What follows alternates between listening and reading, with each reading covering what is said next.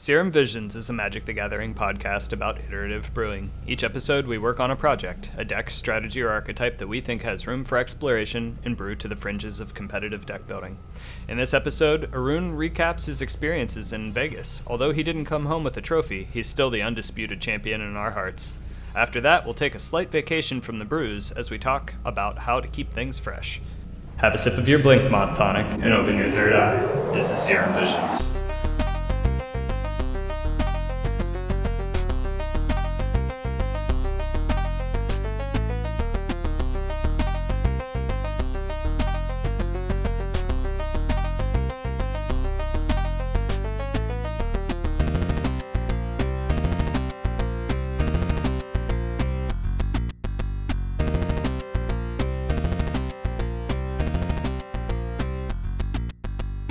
Welcome to episode 31 of the Serum Visions podcast, coming to you from an Ixalan beach resort.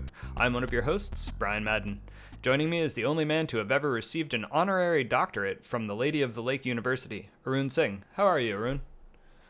I'm doing very well as always. I'll take any honorary doctorates. The more letters, mo better. As I don't know if anyone said that, but why wouldn't you want to have more letters after your name? But I'm doing super well. Thanksgiving was a lot of fun.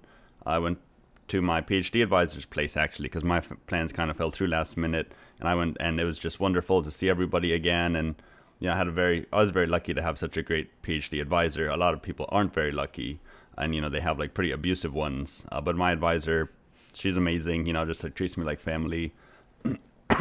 Excuse me. And so that was really wonderful actually. And now relaxing a little bit, get to this podcast. Overall, life is pretty good, I would say. That's awesome. That's awesome. I smoked a turkey for Thanksgiving, and boy, did it get me high. Yeah, I was about to, I was like, oh, like you smoked like something, like I did. Did you? I mean, it's pretty traditional to like be high during the Thanksgiving feast if you're able to. It's pretty classic. No, I smoked a turkey, and it turns out it takes way less time than when you smoke beef. I guess because it's not quite as fatty. That's my hypothesis anyway. And so I was expecting it to take like a long time. It was a 15-pound turkey, and I was hoping to eat by 3 o'clock, and my turkey was done by like 11:30. And I didn't know what to do. And I overcooked it, but it still tasted pretty good. Nice. There you go. It happens. Cooking is hard, just like magic. Yeah. So we're going to have a do-over on that one next year. Going to have to try again. But it had a really great flavor. Nice. There you You go. got Christmas coming. Gotta make That's mistakes. your back-to-back turkey learning. Yeah. So also joining us is a man who has amassed his wealth through blood, sweat, and toil in the Howling Mine. Zach Ryle. How are you, Zach? I'm good. I not been taking that many turns recently, so the Howling Mine is fair and balanced, as all things should be, just like your biased news coverage. Yes. I'm always shocked when I see people cast that spell, and I'm like, all right, are you just on a really, really bad brew, or are you playing Taking Turns, or like what's going on here?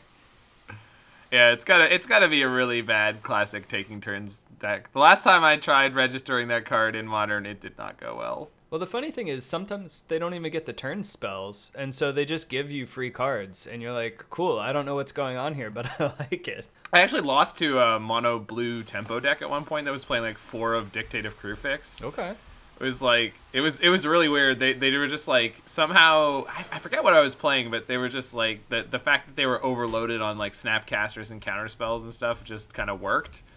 I don't think it was very good in general. Maybe I won that match, but it was a thing. It's people are out here in Modern. They're doing their stuff. Oh, I can confirm that one. I mean, don't you want to live the dream though? And you cast Howling Mine, and then you tap it with Urza at your opponent and during your end step. Yes. So your opponent never gets it, and you do. Yeah. Dude, that's an idea somehow I had never thought of. I learned it with Winter Orb. Yeah. One of my favorite aspects of early artifacts is that they don't do the thing if they're somehow tapped. So like Trinisphere, if you could tap your Trinisphere, cast all your 1-drops. Well, it used to be all artifacts as a baseline. Then they changed the rules on the basic way the game works. But then in Mirrodin, they specifically did some homages. And in fact, I think it was because Winter Orb, when they changed it that artifacts in general no longer had that ruling, they printed some of them that were being used in a specific competitive way with the text, so they would still work that way. And I think Winter Orb actually went back and forth a couple of different times, which, like, depending on which edition you got, it would say it works while it's tapped or it works while it doesn't. And, like, there were even sometimes newer versions that didn't say it wouldn't work when it was tapped, but it still wouldn't. Like, and then so Mirrodin, they were still. This is before Time Spiral and before they realized that these, like, crazy nostalgia kicks are often a really bad idea.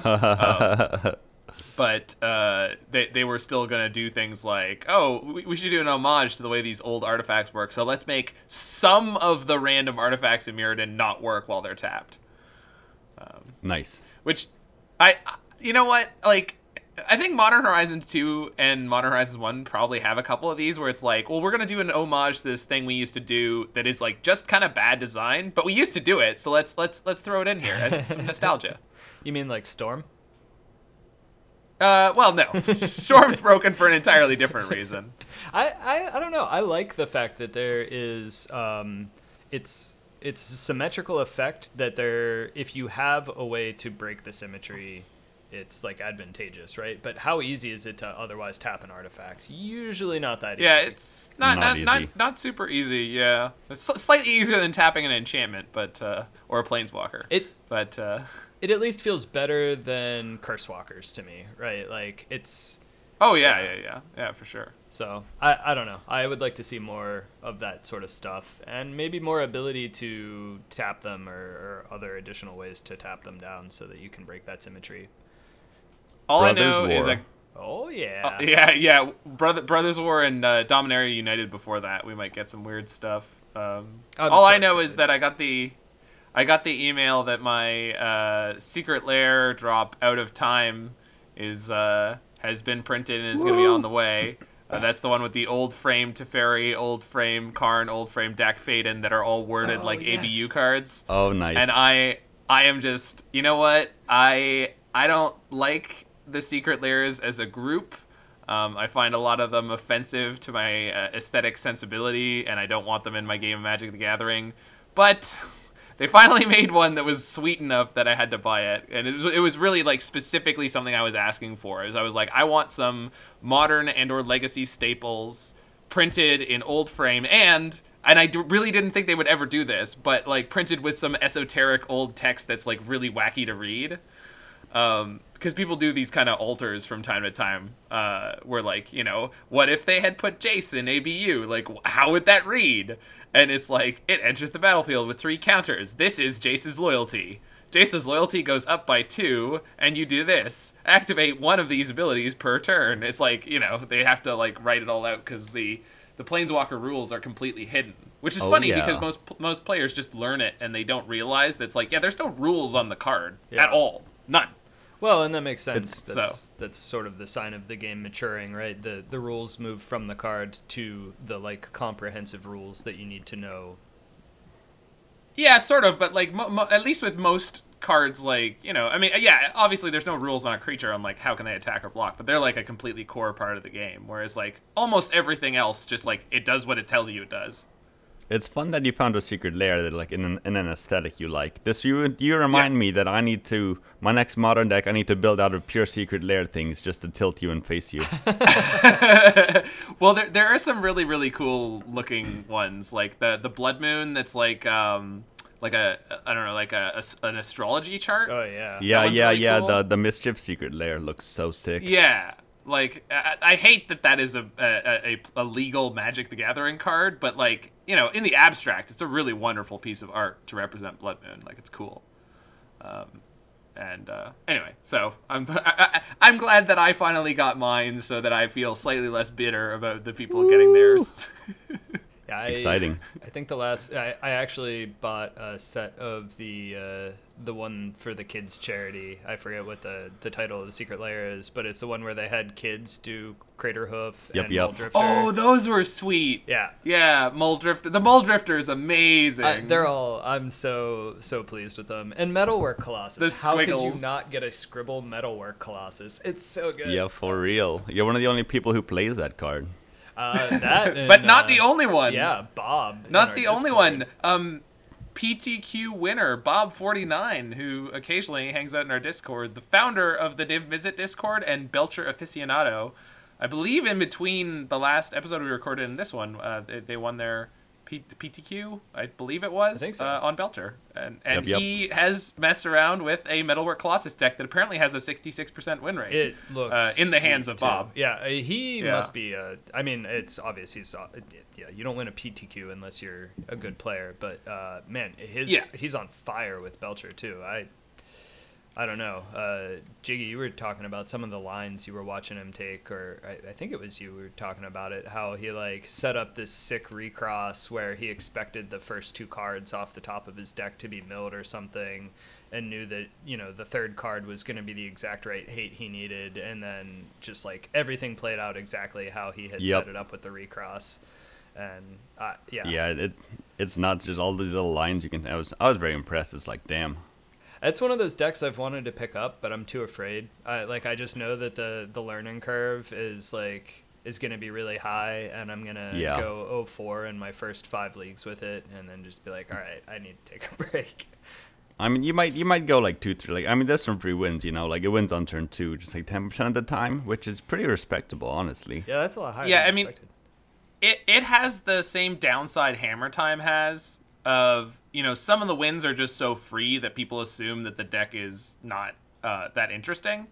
And the truth of the matter is like that, like just because your deck has ability to get like cheesy free wins like that, it does not mean that in a majority of games, in order to win, you're not going to have to, you know, show some supreme pilot skill. And the perfect example of that is Recross the Paths. I mean, if you think Doomsday Pilots want to go deep on that card, this is stacking your entire library, not 5 cards. And the game is not as likely to end soon as it is with Doomsday, where, you know, one way or the other, this game's going to be over soon. Whereas Recross, it could go again, you know? Mm-hmm.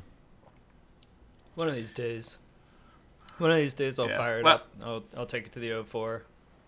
Oh, yeah. Let us know how it goes. I think with that deck, it'd be a lot, like, you should spend a lot more time reading the theory than actually doing the games, because, like, you know, it's going to be pretty rote once you actually get into the situations, just because it is so much a deck that's actually proactively, linearly trying to win. Yeah, you probably... Someone might even have a Recross the Paths, you know, like guide or something. Probably just keep that open while you do it. Yeah, I'm 100% sure. I think there's a Belcher Discord, and I'm sure there's a ton of information on there. I know when Bob49 ran into Aspiring Spike on stream at one point, Spike was on the Oswald deck this is like 4 or 5 different ways that it can have hate pieces in play. So he had like a Thorn of Amethyst and like a Pithing Needle and Bob's response to this when he cast Recross the Paths was, "Hold on, I need to get my whiteboard." And then, like a couple minutes later, he came back, stacked his deck, and then ended up winning. It's like, oh my god, it was sick, dude. I mean, Recross is just a cool card in general, and for it to actually find a home, I don't know. You know, it's like. This is what I love about Modern. This is what I love about Magic. I love these like esoteric cards that, you know, how long did this just sit as draft chaff, and that's all it ever was, and then here it comes. MDFC's got printed and changed everything. Fire Nation attack. Exactly. Speaking of the Fire Nation attack, we've got a crazy amount of stuff to talk about the descending of players into Las Vegas, but before we do. We've got a very special public health update from Dr. Combo here. Yes. So I try and, you know, stay pretty updated with the whole COVID stuff just because it's very significant. You know, I think I have a good background for it too, so I can understand things pretty well, pretty easily. At least I like to think so. Famous last words. But I just want to talk briefly about, you know, Big Buzz. There's the Omicron, a new variant of COVID called Omicron, which now you'll probably see a lot. I think I saw, just it was discovered pretty recently. I'm just gonna, say some things real quick. I gotta dispel some myths and remind everyone: don't panic yet. Panic later, but don't panic now. So Omicron was discovered in South Africa, but I need to really emphasize this: it is not from South Africa. The reason it was discovered in South Africa is because South Africa has a very strong CDC equivalent, and they discovered Omicron because they are the center that is sequencing more COVID genomes than any other center in existence right now. So just by sequencing more samples, they will be the first to discover Omicron. So I just need to remind everyone, Omicron is not from South Africa. It was discovered in South Africa. Omicron has already been found in many different countries, and honestly, it's probably already everywhere to begin with, and we've still probably picked this up too late. So all these travel bans from South Africa, etc., they're pretty stupid ideas, honestly, and they're not going to solve the problem. It has been found in multiple countries in the EU. So just, first thing, the most important thing to keep in mind is that it is not from South Africa. It was discovered in South Africa, and this this distinction is super important. The other thing I need to mention is that the current threat level is unknown. The reason that everyone is so concerned, and the news articles are pretty concerned, is because after looking at the genetic sequence, it seems that there's a large number of mutations, specifically in the spike protein region, which, as a reminder, this spike protein region is the region that the vaccines teach your body to recognize. So of all the mutations it can have, any mutations in the spike protein region are more likely to allow it to evade the vaccine. Currently, this is all very new, been very recently discovered. We don't know how good it is at evading the vaccine. We don't know how dangerous it is. The only way we will learn how dangerous and deadly this actually is just by waiting over the next week or two and seeing just, how much the new cases rise, and whether or not we start discovering more Omicron cases than Delta cases, etc. So I'm personally going to be a little extra cautious these next 1 or 2 weeks. I'm not going to panic yet. We need more data one way or another. No need to panic yet. And keep in mind that we won't really know how scary and dangerous it is until a week or two. So just try not to act like the world's ending, and don't panic, and try and be as rational as you can. But definitely, take more precautions, be a little extra careful, maybe wash your hands a little bit more frequently, just better safe than sorry. Good advice. Good. Solid advice. Yeah. And I think all the standbys that we've been living with, wear your mask, get vaccinated. If you're vaccinated and there's local boosters available, get boosted. Yep. Just continue to be cautious, but as you said, I don't think there's a particular need to panic, unless you're doing something really stupid where, you're going to do something stupid anyway, so. Yep, yeah, well said. Good, wonderful. Thank you so much for that, by the way. Clarity of information and et cetera, as we continue on through this, and hopefully, as we were all saying last year, well, hopefully by next year. All right, fine. We're not there yet. Hopefully by next year. And people will say, well, we might be saying that again next year. That's fine. It's not wrong to have hope.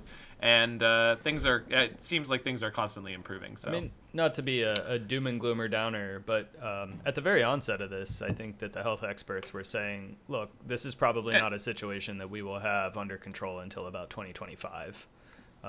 Right. And I think that we've already exceeded expectations in that regard. They were saying we may not have a vaccine until 2025. So the fact that we have a vaccine now is already way ahead of schedule.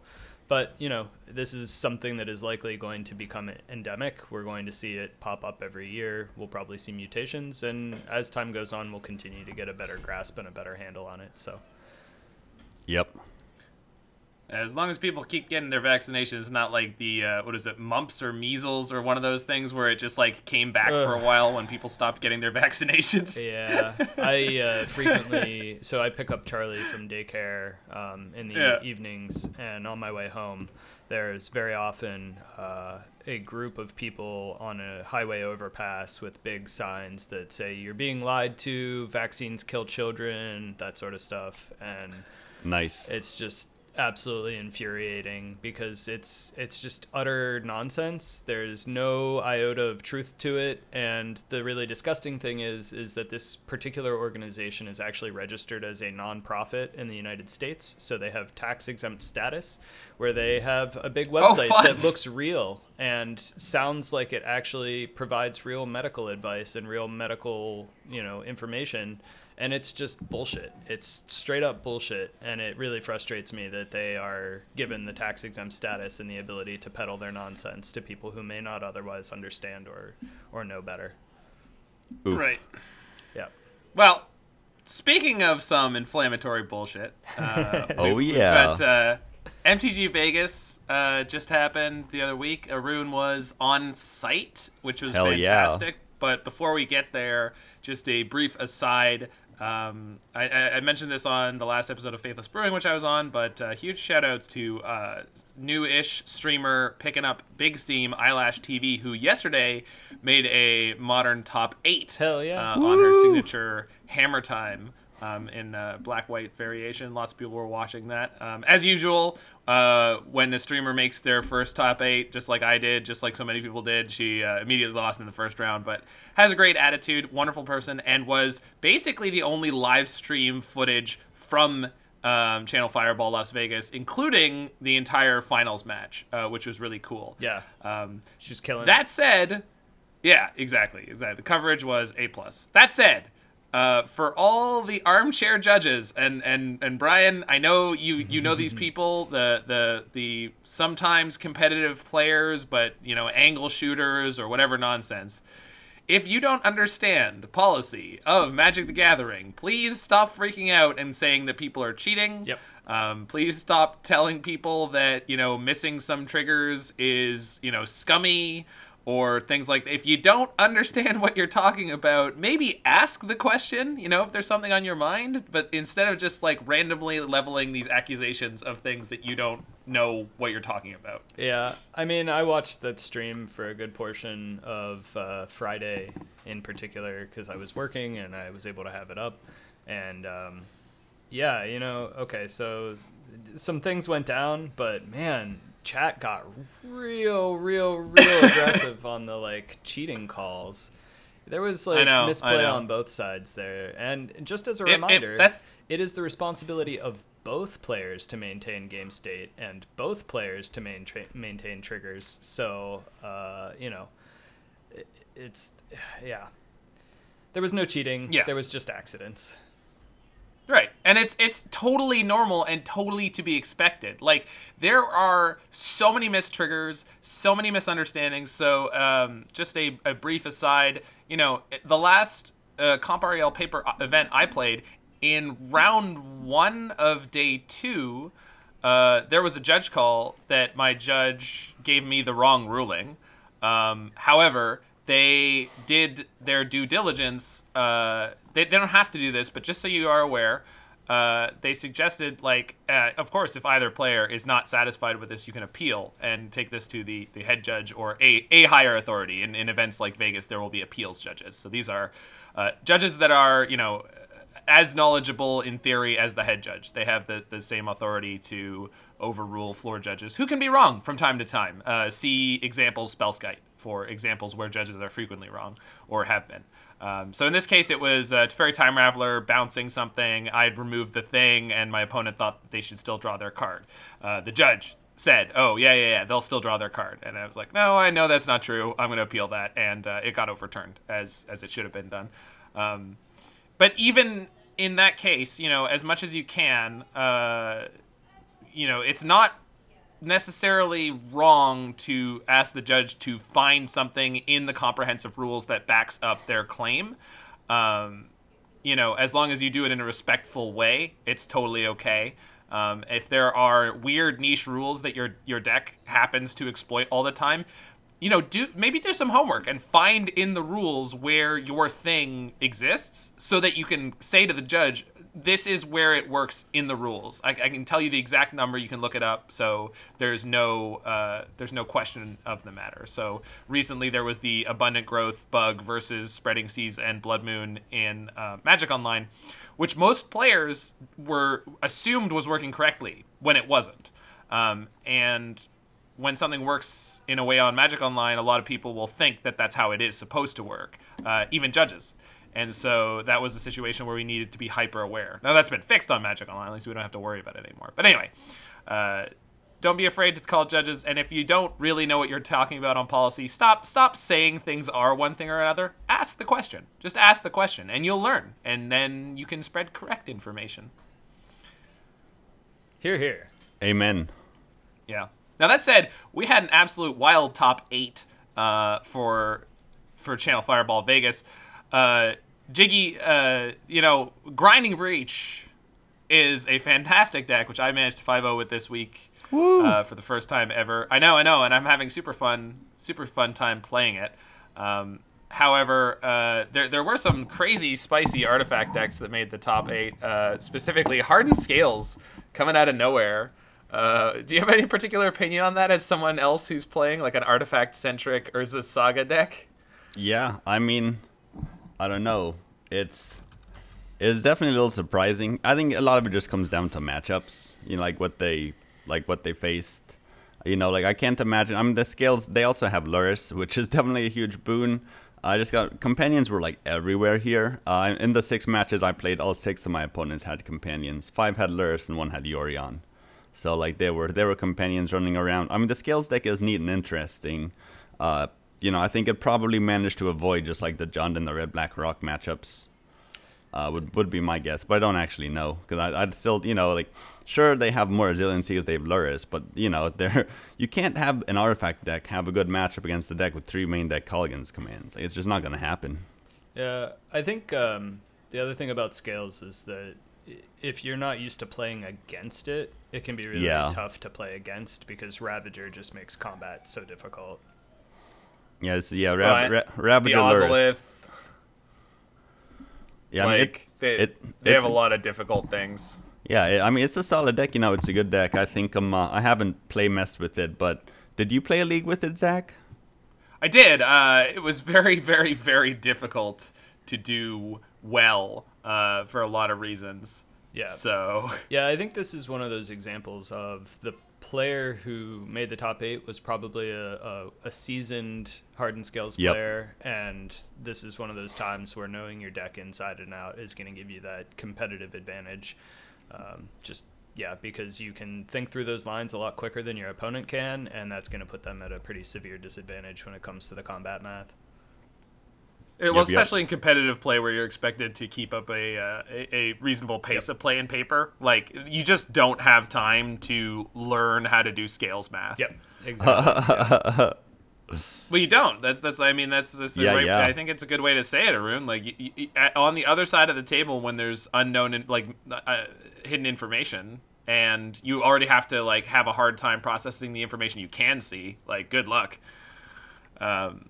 So that said, in terms of other spicy decks that use hidden information but not as much complicated math, Infect, Sultai Infect took a 3rd, 4th place, which is pretty wild. I mean, it makes sense. Modern, in the end, Modern is still very random. Modern is still Modern, which is thank goodness. I think Spike was saying it too, just in a 1,400 person tournament, if it weren't, because it's Modern, you should expect to have 1 or 2 just nonsense decks get through. If they didn't, if the top 8 was all, just all these meta decks, let's say it was all, part of the top 5, the Elementals, Force Yorion, etc. If the top 8 could have been very predictable, I think a lot of people would be pretty sad with the state of Modern, honestly. Yeah. Agreed. People, you play Modern because, you could run your Sultai Infect deck and you might just make top 8 of a 1,400 player tournament in 2 days,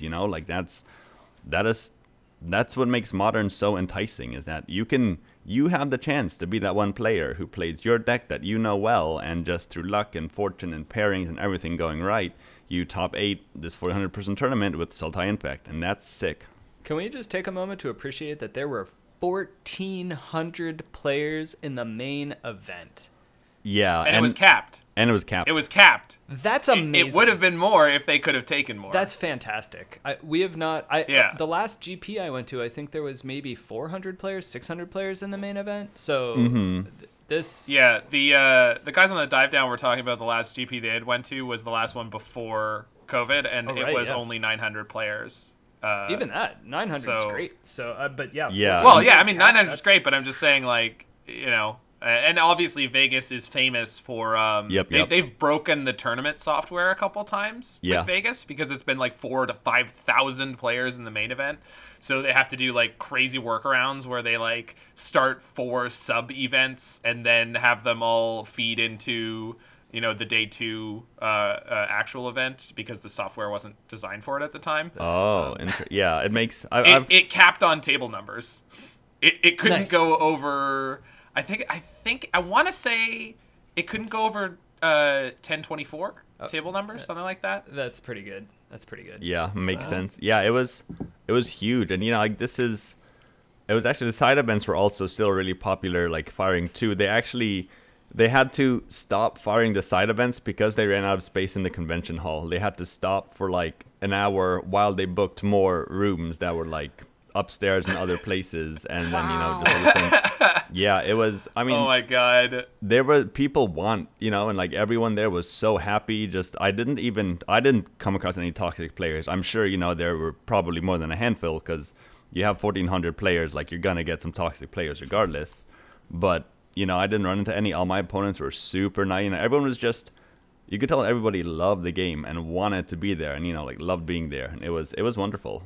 That's awesome. Well, it's just people happy to be back, shuffling up paper cards. Yep. Yeah. That's wonderful. So I have a question. Did you see any noteworthy Crimson Vow cards? That was the first weekend they were legal, and actually just in general. I mean, over the past week now, has anybody seen anything popping up? Anything noteworthy?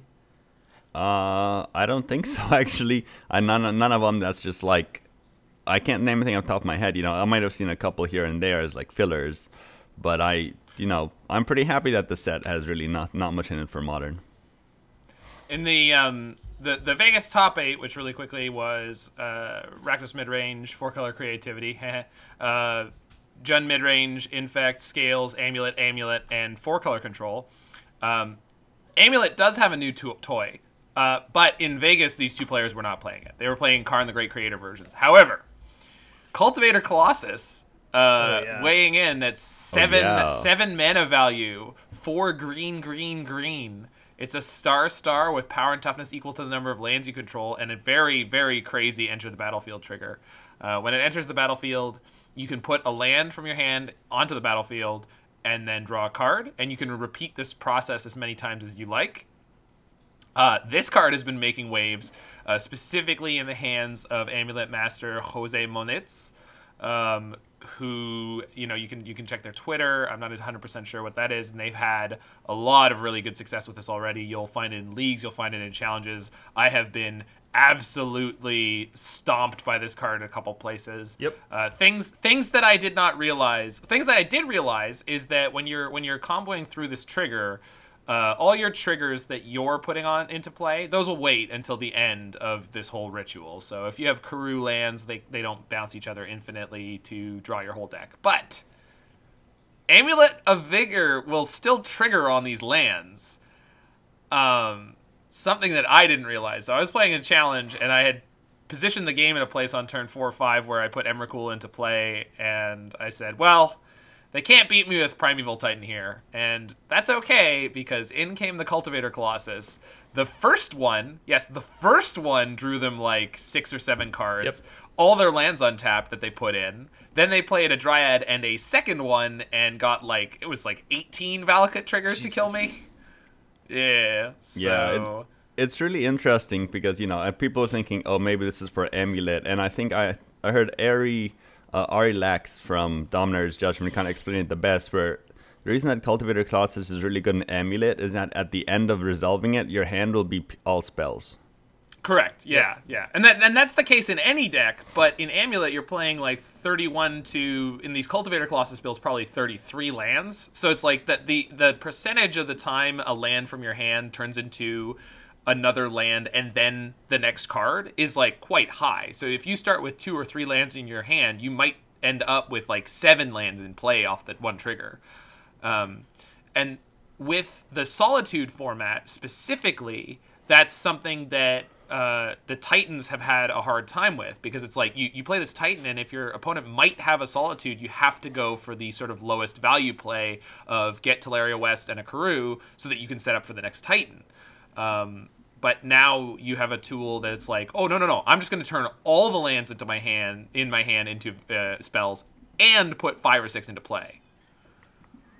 Yeah, I got absolutely just destroyed by this. I was playing a league, and for the first couple turns, they hadn't really done anything. They had their amulets, I was like waiting for the Titan to come, and then the Cultivator Colossus, and I was like, is this a problem? Nah, this should be okay. Oh my god, no, I am destroyed.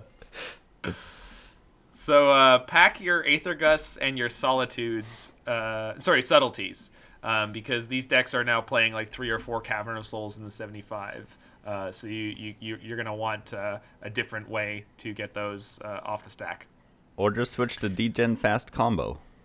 Yeah. You can just drag race them, and to be perfectly honest, there are a good percentage of high performing decks that are exactly that. Hammer Time, you just drag race them, and sometimes you win and sometimes you lose. And then we've got a mixture of some strong tempo decks floating around on the top. Crashing Footfalls and Murktide. But this is good technology for them to be able to beat these like 5-color, 4-color value piles, the money piles, and 4-color Ephemerate. Sweet. So yeah. So Jiggy, go nuts. How was your breach party in Vegas? Oh yeah. Well, the breach party was, it was definitely fun, and it was nice, but it didn't go so well. But the whole Vegas trip was amazing. It was just like actually incredible. I went with Topher from our Discord, Spitter Room and everything. That was a lot of fun. Topher's super cool guy. Just had a great time just chilling and talking. I felt very easy to be myself, act a little weird. Not in a bad way, but, just I think I'm, in general, pretty weird. I think cool people are weird, honestly. Like, if you're not weird, you're boring. So, weird is all sometimes weird, but I think weird is overall good. So that was really nice. Just felt very easy to be myself. I got in around 8 p.m. Thursday. I took a cab back to our hotel, The Link. I went to bed pretty early. Topher came in around midnight, I believe.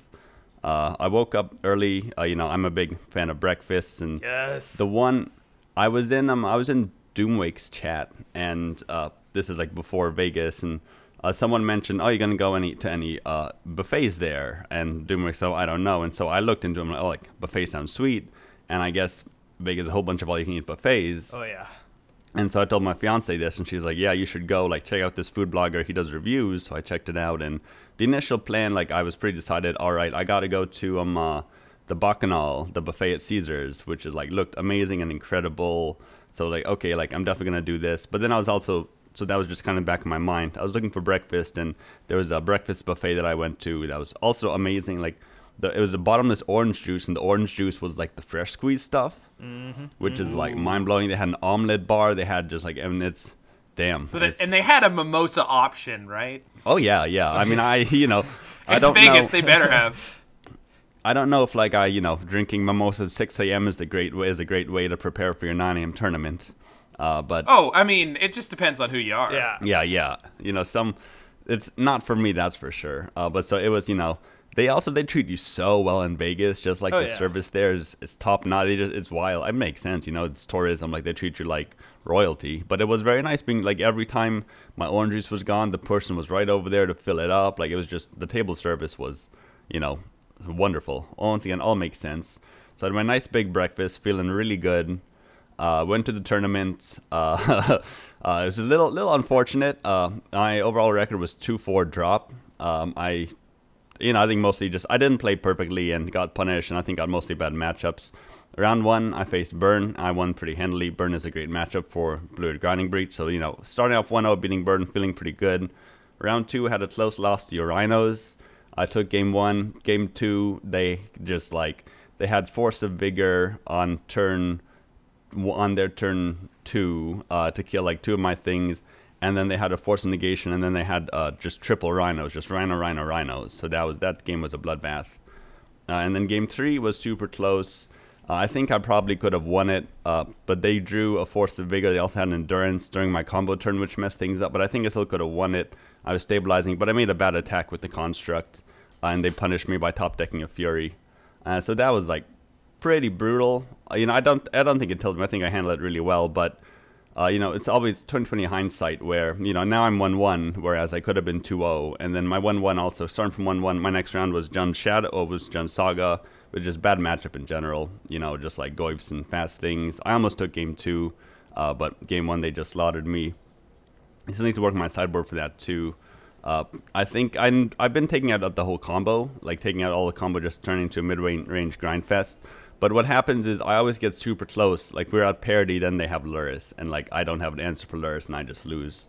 So I think I think in the future I still need to keep some combo in. Round 4 I got paired against Burn again. Easy good matchup, that felt good. I was 2-2, still live, still feeling pretty good. Round 5 I sit down and look at my opponent, and I've seen this opponent playing Mill in a previous round, so it's like, all right, this could be bad. I should have mulliganed to Breach game 1. I don't know why I didn't, just kind of brain farted, but it didn't really matter. They were on the play. They go turn 1, land Crab. I go turn 1, whatever.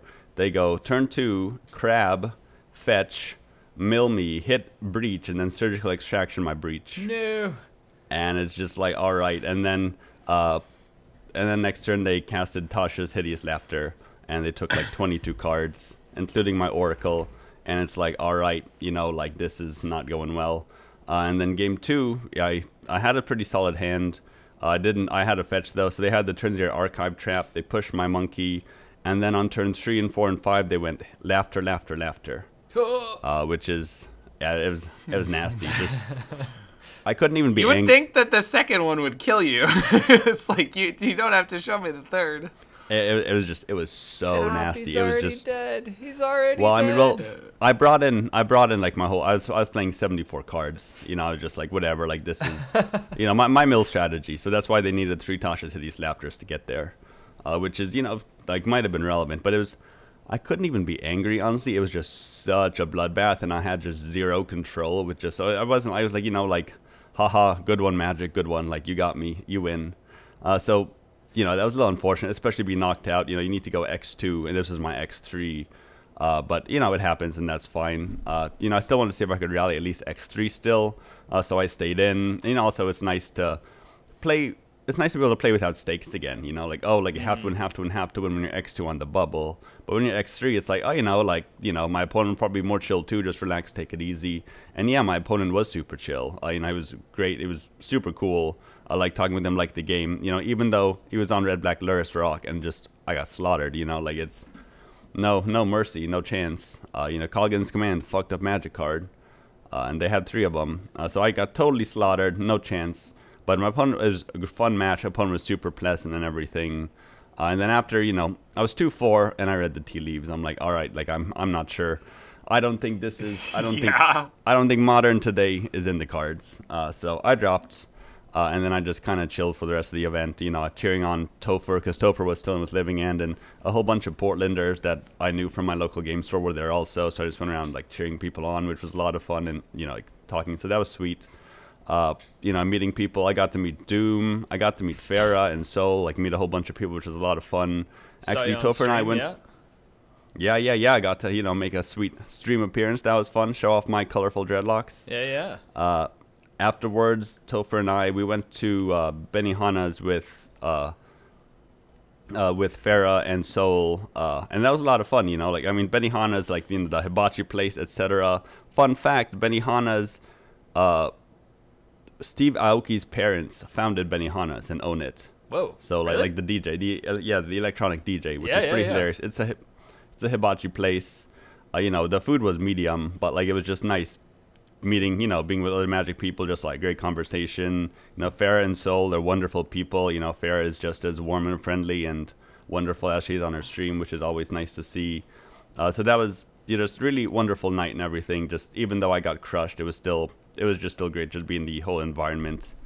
And then So went to sleep. Day 2, it's like, okay, like now we have whole day 2 free. What are we gonna do? The only thing I knew I had to do was go to a buffet for dinner. That was like number one, like goal. Like whatever else happens. Unfortunately, I was gonna sign up for some early modern events, but all the side events filled up too. Like they were at maximum capacity.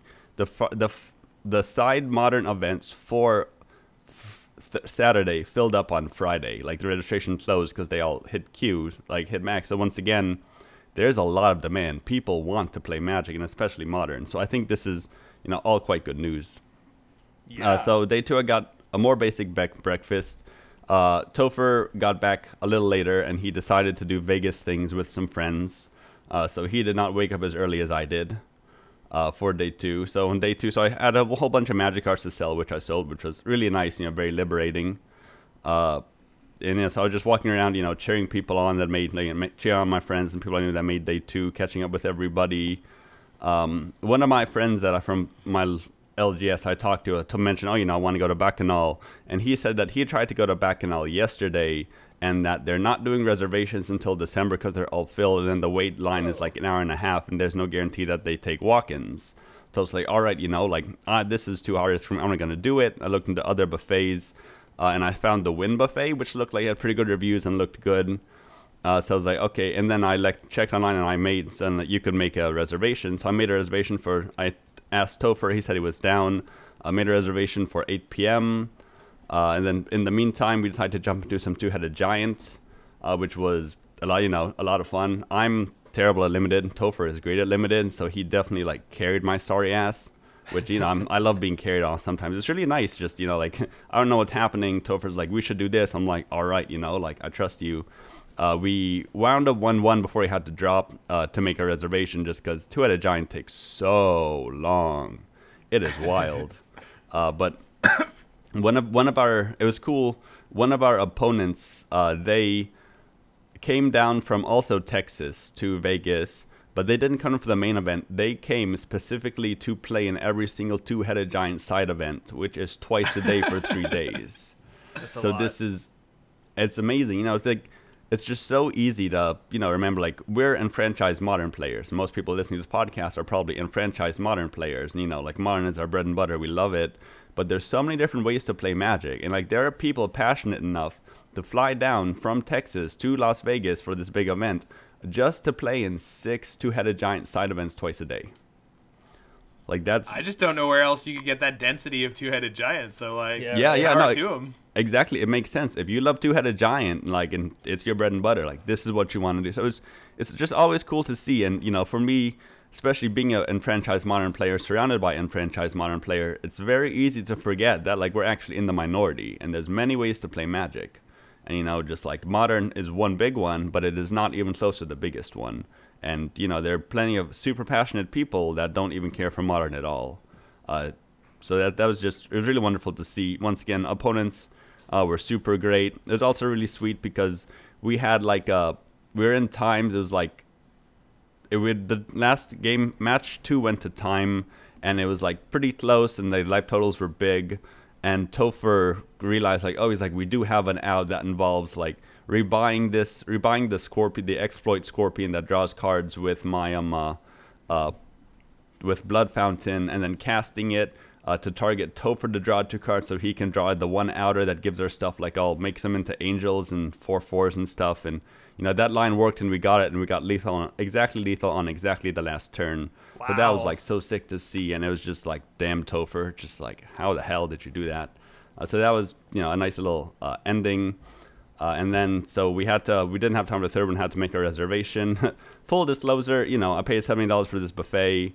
I got to get my money's worth. I definitely ate an edible. It was not the strongest edible, but it's decently strong. It's 25 milligrams of THC and a whole 100 CBD, so very heavy in CBD.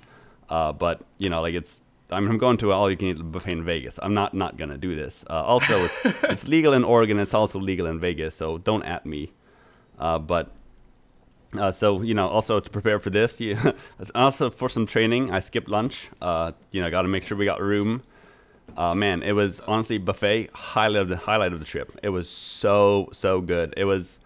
I had 5 plates in total, 3 big dinner plates and 2 dessert. I just need to post. I took pictures of all the plates I had. You know, like every time I made a plate, I took a picture. It's just like I got it because my fiance, she's like, I gotta see pictures. So like every plate, I took a picture.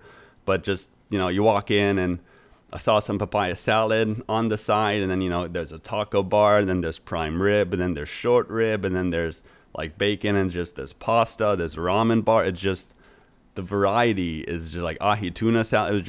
It was mind boggling. You could get like anything you wanted.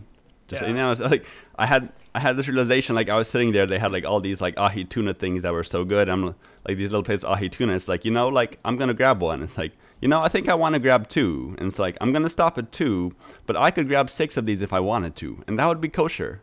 Yep. I could just like eat 6 of these little tuna things. So that was, so that was great. And so, yeah, I managed to finish 3 plates. They also had a dessert bar, so you know, I was always room for dessert.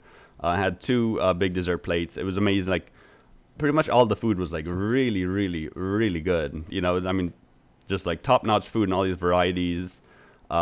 You know, I was like beyond stuffed. Then if I were to do it again, I think I would only probably do 2 plates and 2 dessert plates. I only did 3 plates just because, you know, I wanted to test the waters and see. And it's my first buffet and everything. Yeah, and it was, you know, edible. I don't think I could have done without the edible, not going to lie. It definitely helped me to push past my biological limits. I didn't have to eat after 18 hours. I was just like so stuffed. It was I've never been like that nauseously stuffed before, but it was so worth it. And you know, having dinner with Topher was very nice. A good conversation. I definitely ate way more than him. A little disappointed that he could only do like 2.5 plates, something like that. A little weak, but that's okay. You know, we well, you didn't have your same superpowers. Yeah, that's fair. That's fair. And superpower is a good way to put it. So yeah, I mean, it was amazing. You know, the buffet was great. The whole Vegas thing was great. Afterwards, just went back to the hotel, passed out because I had a flight at 6 a.m. to catch. And you know, it was, even though the whole modern event that I've been training so hard for with my own brew didn't go so well. Vegas, you know, is still 15 out of 10. I loved it so much. I had so much fun. Met a lot of people, you know, just like made good memories, like made, you know, like Topher and I became pretty close. It's easy to forget that, like, especially with all the big tournaments haven't happened in a while, the magic is truly about the gathering. And to see, you know, like modern main event capped at 400 people, there were so many people at the conventions. It was like, why? There were so many people. And yeah, everyone was just happy and very friendly. And, you know, just magic is about the gathering. You know, for me, it's totally about the gathering. And I definitely, I want to go to one of these tournaments as they pop up because it's a lot of fun. And just, you know, there's a lot of people that are really passionate about magic that like it as much as we do. And you get to meet them and talk to them is just, it's really warm, very, you know, just a very nice experience. Hell yeah. 15 out of 10 would definitely do again. And hopefully I will do again.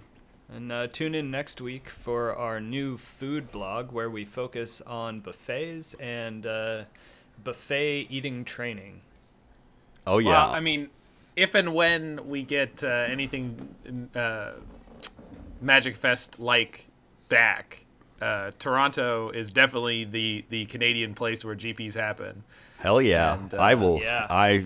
I'm going there. We can go find some places. We can go to some Chinese dive places. Yes. We can go to, you know, all sorts of, you know, fancier places. Hopefully, you know, by that point, most of the city is back up and running.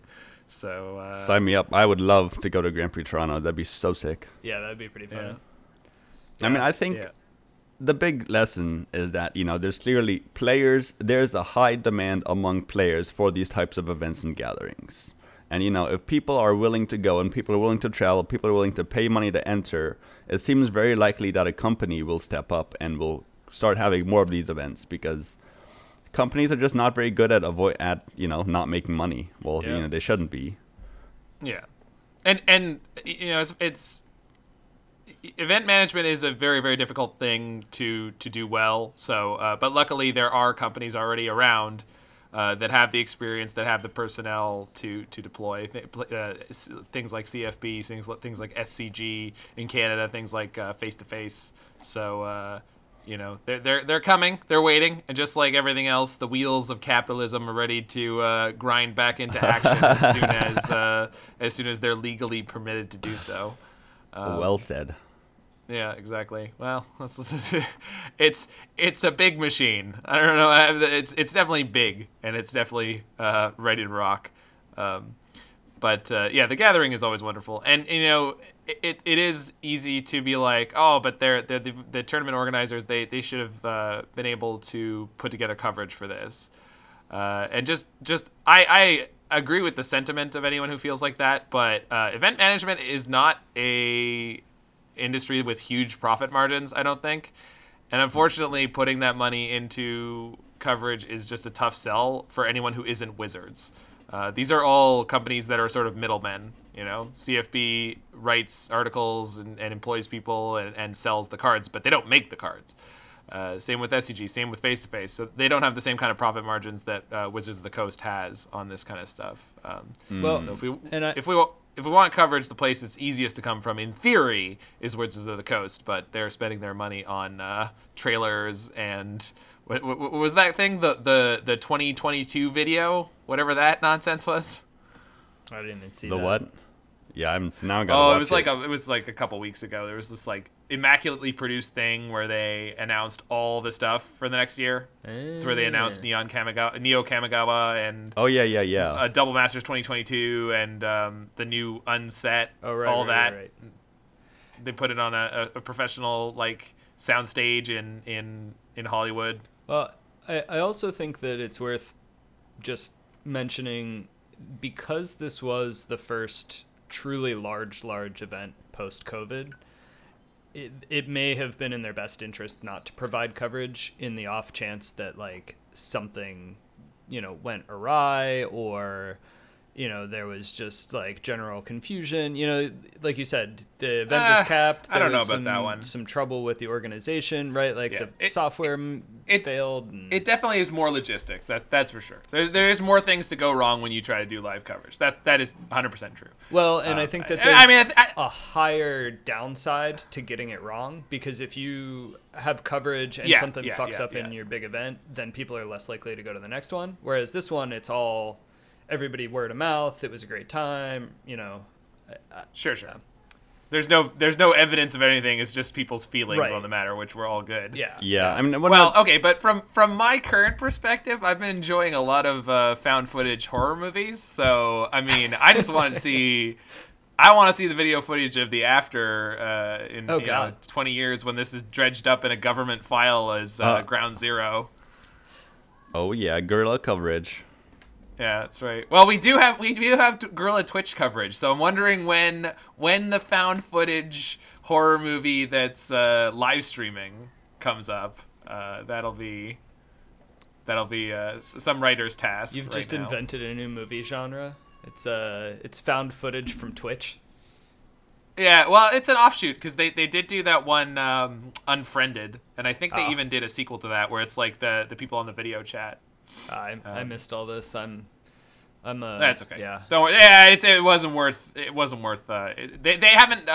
The digital versions of found footage stuff haven't had their Blair Witch Project yet. Maybe someday they will. And even though Jiggy's Vegas event didn't do that well, I took his exact list and not an unlimited amount of feedback in person from him because he was busy at the time, as he should be much of the time, to a 5-0 this week. Woohoo! So proud dad. Well done. Exactly. Well, and Jiggy's list is still very, very good, rock solid. And if you're interested in thoughts and kind of sideboard notes and general feedback on it back and forth, our Discord is totally free to access, and we've got an entire channel that has basically all his notes pinned at the top of it. General matchup thoughts and sideboarding advice and etc. So if you're into this kind of artifact-based degenerate combo, hit us up because we love it. And there's variations springing up all over the place. Mm-hmm. As I mentioned last time, there was another version that was splashing white just in the most recent 5-0 dump. Very, very lightly. I think the overall feeling on the deck is that the blue-red core is super super super strong, and so the only things people are doing that seem to be super successful is splashing white for like 1 to 3 cards in the 75, or green for like 6 or 7 cards in the sideboard. Yep. Although I had a more heavy-handed variation that I've tried over the last couple days, which is a total record of 5/5, that's playing, the full boat of Esper Sentinel, some Ingenious Smith, some Portable Holes. This has more of the artifact mid-range plan. I really like it. I don't know how good it could be. I probably should just have Ragavan back in it. But Portable Hole is a super, super useful tool for these decks. I was finding that in the Urza deck, a lot of time people would board in things like Stony Silence or Rest in Peace, or all sorts of random nonsense against you, and Portable Hole is actually really good at removing that stuff. Yep. Yeah, no, I mean, it looks sick, and you had some good beatdowns, just kind of being a more focused on like the beatdown artifact saga plan first, and then occasionally, oops, I breached, or like, oh, you're all tapped out now, I'm gonna breach. It's yeah. I do love the concept, and it probably just needs a little bit of tuning, just like, you can probably keep the concept, just add Ragavan back in. Yeah, I think Ragavan's just supposed to be in these decks. It's just too good, and I have to cut the Ingenious Smiths for it, so I'm not going to be happy about it, but I will try it for science. Just because Ingenious Smith is not an artifact, and then Yep. you have to cut artifacts to include the Ragavans, which gets your Smith count too low. And if your artifact count is too much below 24, the miss chance on Ingenious Smith becomes a little bit unmanageable. Which is fine. I love Ingenious Smith. It's like Tarmogoyf that draws a card, but it does have a serious deck building constriction that you have to work around. So those are a lot of fun, and we'll see. And you can see me going to my roots, like with the creativity decks. I very quickly started pushing in the direction more of having a better, a better mixture of plan A, B, I guess you would say, Jig.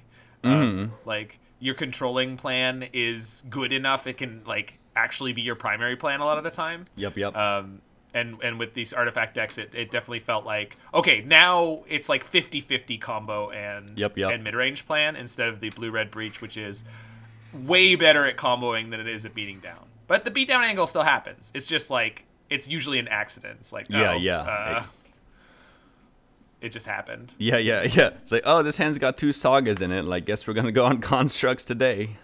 Sometimes you flip the DRC on turn 2 by accident, and you're like, all right, get in there. Go, baby. Oh, yeah. Yeah, so... Yeah. It's a cool version. I'm excited to see as the little tweaks we make and see what happens. Yeah. And I have been really enjoying all the different Urza variations. Blue-white artifact stuff seems to be really good in the metagame at large. I've played 60 and 80 card versions with Whir, versions without Whir, versions with Solitude, and everything around this sort of blue-white artifact core.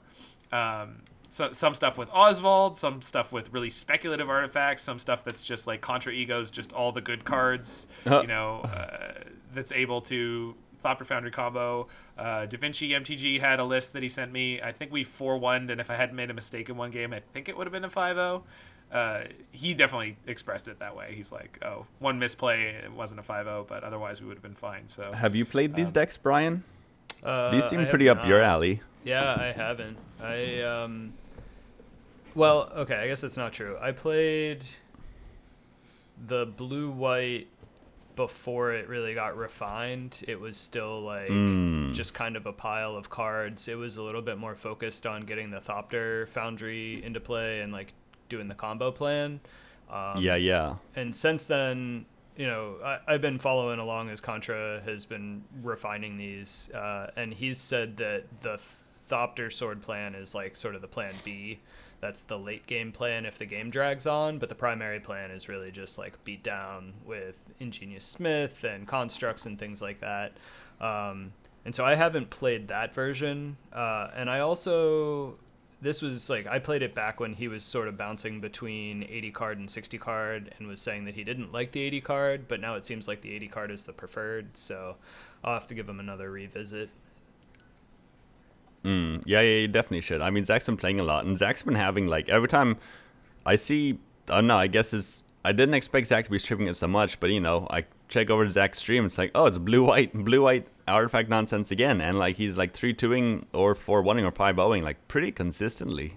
Yeah, it seems like a strong Not so many on the 5-0s, but certainly a lot of 4-1s, like a crazy amount. And every time I look at the deck and I'm like, this is not that good, right? And then I run it back and it's like another 4-1. And it's like, okay, I guess it is. Like something about it is just well positioned. Well, I know it sounds weird, but I actually think that a lot of opponents have a hard time playing against these decks because many of the cards are low value on their own, right? Like it's a high synergy deck where having a critical mass of these artifacts, and a lot of these artifacts individually are sort of low powered. And I think that really puts a lot of opponents who are unfamiliar with them in this position where they're not sure what to remove. They're not sure like how to sequence things exactly. They don't know, they have a harder time anticipating what you're going to play next or what you might be able to play next. And I saw this a lot with Wurza, even like a year into it. Like the deck had been doing incredibly well. It was one of the best decks through the Hogak meta, and came out of that meta and still had opponents who had just not played against it or didn't really know what it was capable of. And I don't know. This might just be one of those like confirmation bias things because I was playing the deck at the time. But a lot of times opponents would say things like, "Oh, I just hate artifact decks," and so it's like, okay, but like this is a good deck, and you need to learn how to play against it because it's going to keep popping up. And I wonder if there's a little bit of that going around where people just like ignore it because it's something they don't like, and it's sort of to their detriment. I don't know. Yeah, I mean, I think that I think it might have been Dominaria's Judgment or another podcast that was talking about the modern metagame in general. They were saying it's like there are ways to attack this metagame that are really good. I think a Grinding Breach actually is one of those decks, and so is Belcher. But people just don't want to play them. Yep. Like, they just don't like that style of Magic. And it was largely absent for a little while. It really got beat up by the banning of Simian Spirit Guide. All these kind of degenerate spell-based combo decks, or even non-spell-based combo decks a lot of the time, kind of relied on that super fast mana to get under everyone else. And now there's so many free spells that can be used to stop you from comboing fast that are being played in ludicrous amounts. Yeah. So many. Yeah. Stop. Ban Force of Vigor. I hate that card. Yeah, it's crazy that like you look at Teamer Cascade, the Teamer Rhinos deck, and Living End, and you're like, oh, these decks look really cheap, and then you notice like, oh wait, they have 4 Force Negations main deck and a whole bunch of like pitch mythic elementals and other things like that in the sideboard, and they're just like crazy expensive just because of those cards, which are not like even core to their strategy. They just can play them, so they do. So it lets them do their middlingly unfair thing and hate really effectively against some of the other unfair decks. So and I think the blue-white artifact decks fall in the same thing of like, people don't like them, so they don't want to learn about them. They don't want to try playing them. Yep. And I also think there's like there's just like, people don't have that much time and energy on average to learn about more than like the top 10 decks in Modern. Yeah. So if you're anything that isn't that, you are like severely off meta and nobody knows what you're doing. True. When I'm streaming, the number of times I get asked like, what is this deck doing? And I'm like, this deck has been around forever. Like, what do you mean, what is this deck doing? This deck is an old staple. It's like, well, this is Amulet Titan. Yeah. Yeah, I mean, I think Amulet's well known enough now, but like there are just things that are not even that fringe. Like even like Hardened Scales, as we talked about before. It's like people just forgot the play patterns. I know I did. Yeah. Oh yeah. And that's without actually ever having understood them that well in the first place. So. All right. Well, why don't we take a little break before coming back to talk about taking a little break? Stay with us.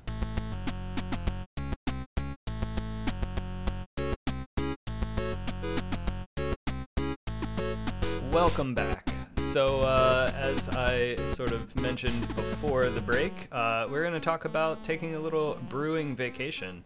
At least I took a little bit of a brewing vacation for this past 2-week period. I decided I needed some time off from work, was feeling a little burnt out, and since here in the US we had a 2-day holiday coming up anyway, I just decided to commit to it, and I took Monday through Wednesday off as well. Nice. I know, it was pretty sweet. I had daycare coverage Monday, Tuesday, Wednesday, and so I figured I'd just jam a ton of leagues, binge on Magic. My initial goal was to work on some Dollhouse brews. I had been playing with some stuff in like blue-black, and I had been looking at some of Zach's lists and kind of wanted to refine those.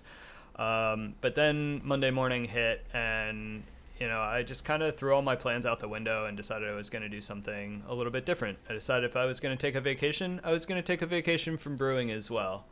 So instead of working on brews, I loaded up the most recent 5.0 / high placing challenge affinity list and started jamming leagues. So this is something I like to do on occasion. I do periodically want to play real decks. I spend a lot of time doing some really wacky stuff, which I'm sure anybody who's listened for more than this episode knows. I'm off in the weeds quite frequently, so it's nice to return to proven deck lists. And I think it's important to learn new decks as a part of brewing. They make you think about Magic in different ways, which is ultimately good. It helps you see different lines. I think that playing Magic in different ways is also important. I like to play limited, particularly in paper, when I have the opportunity.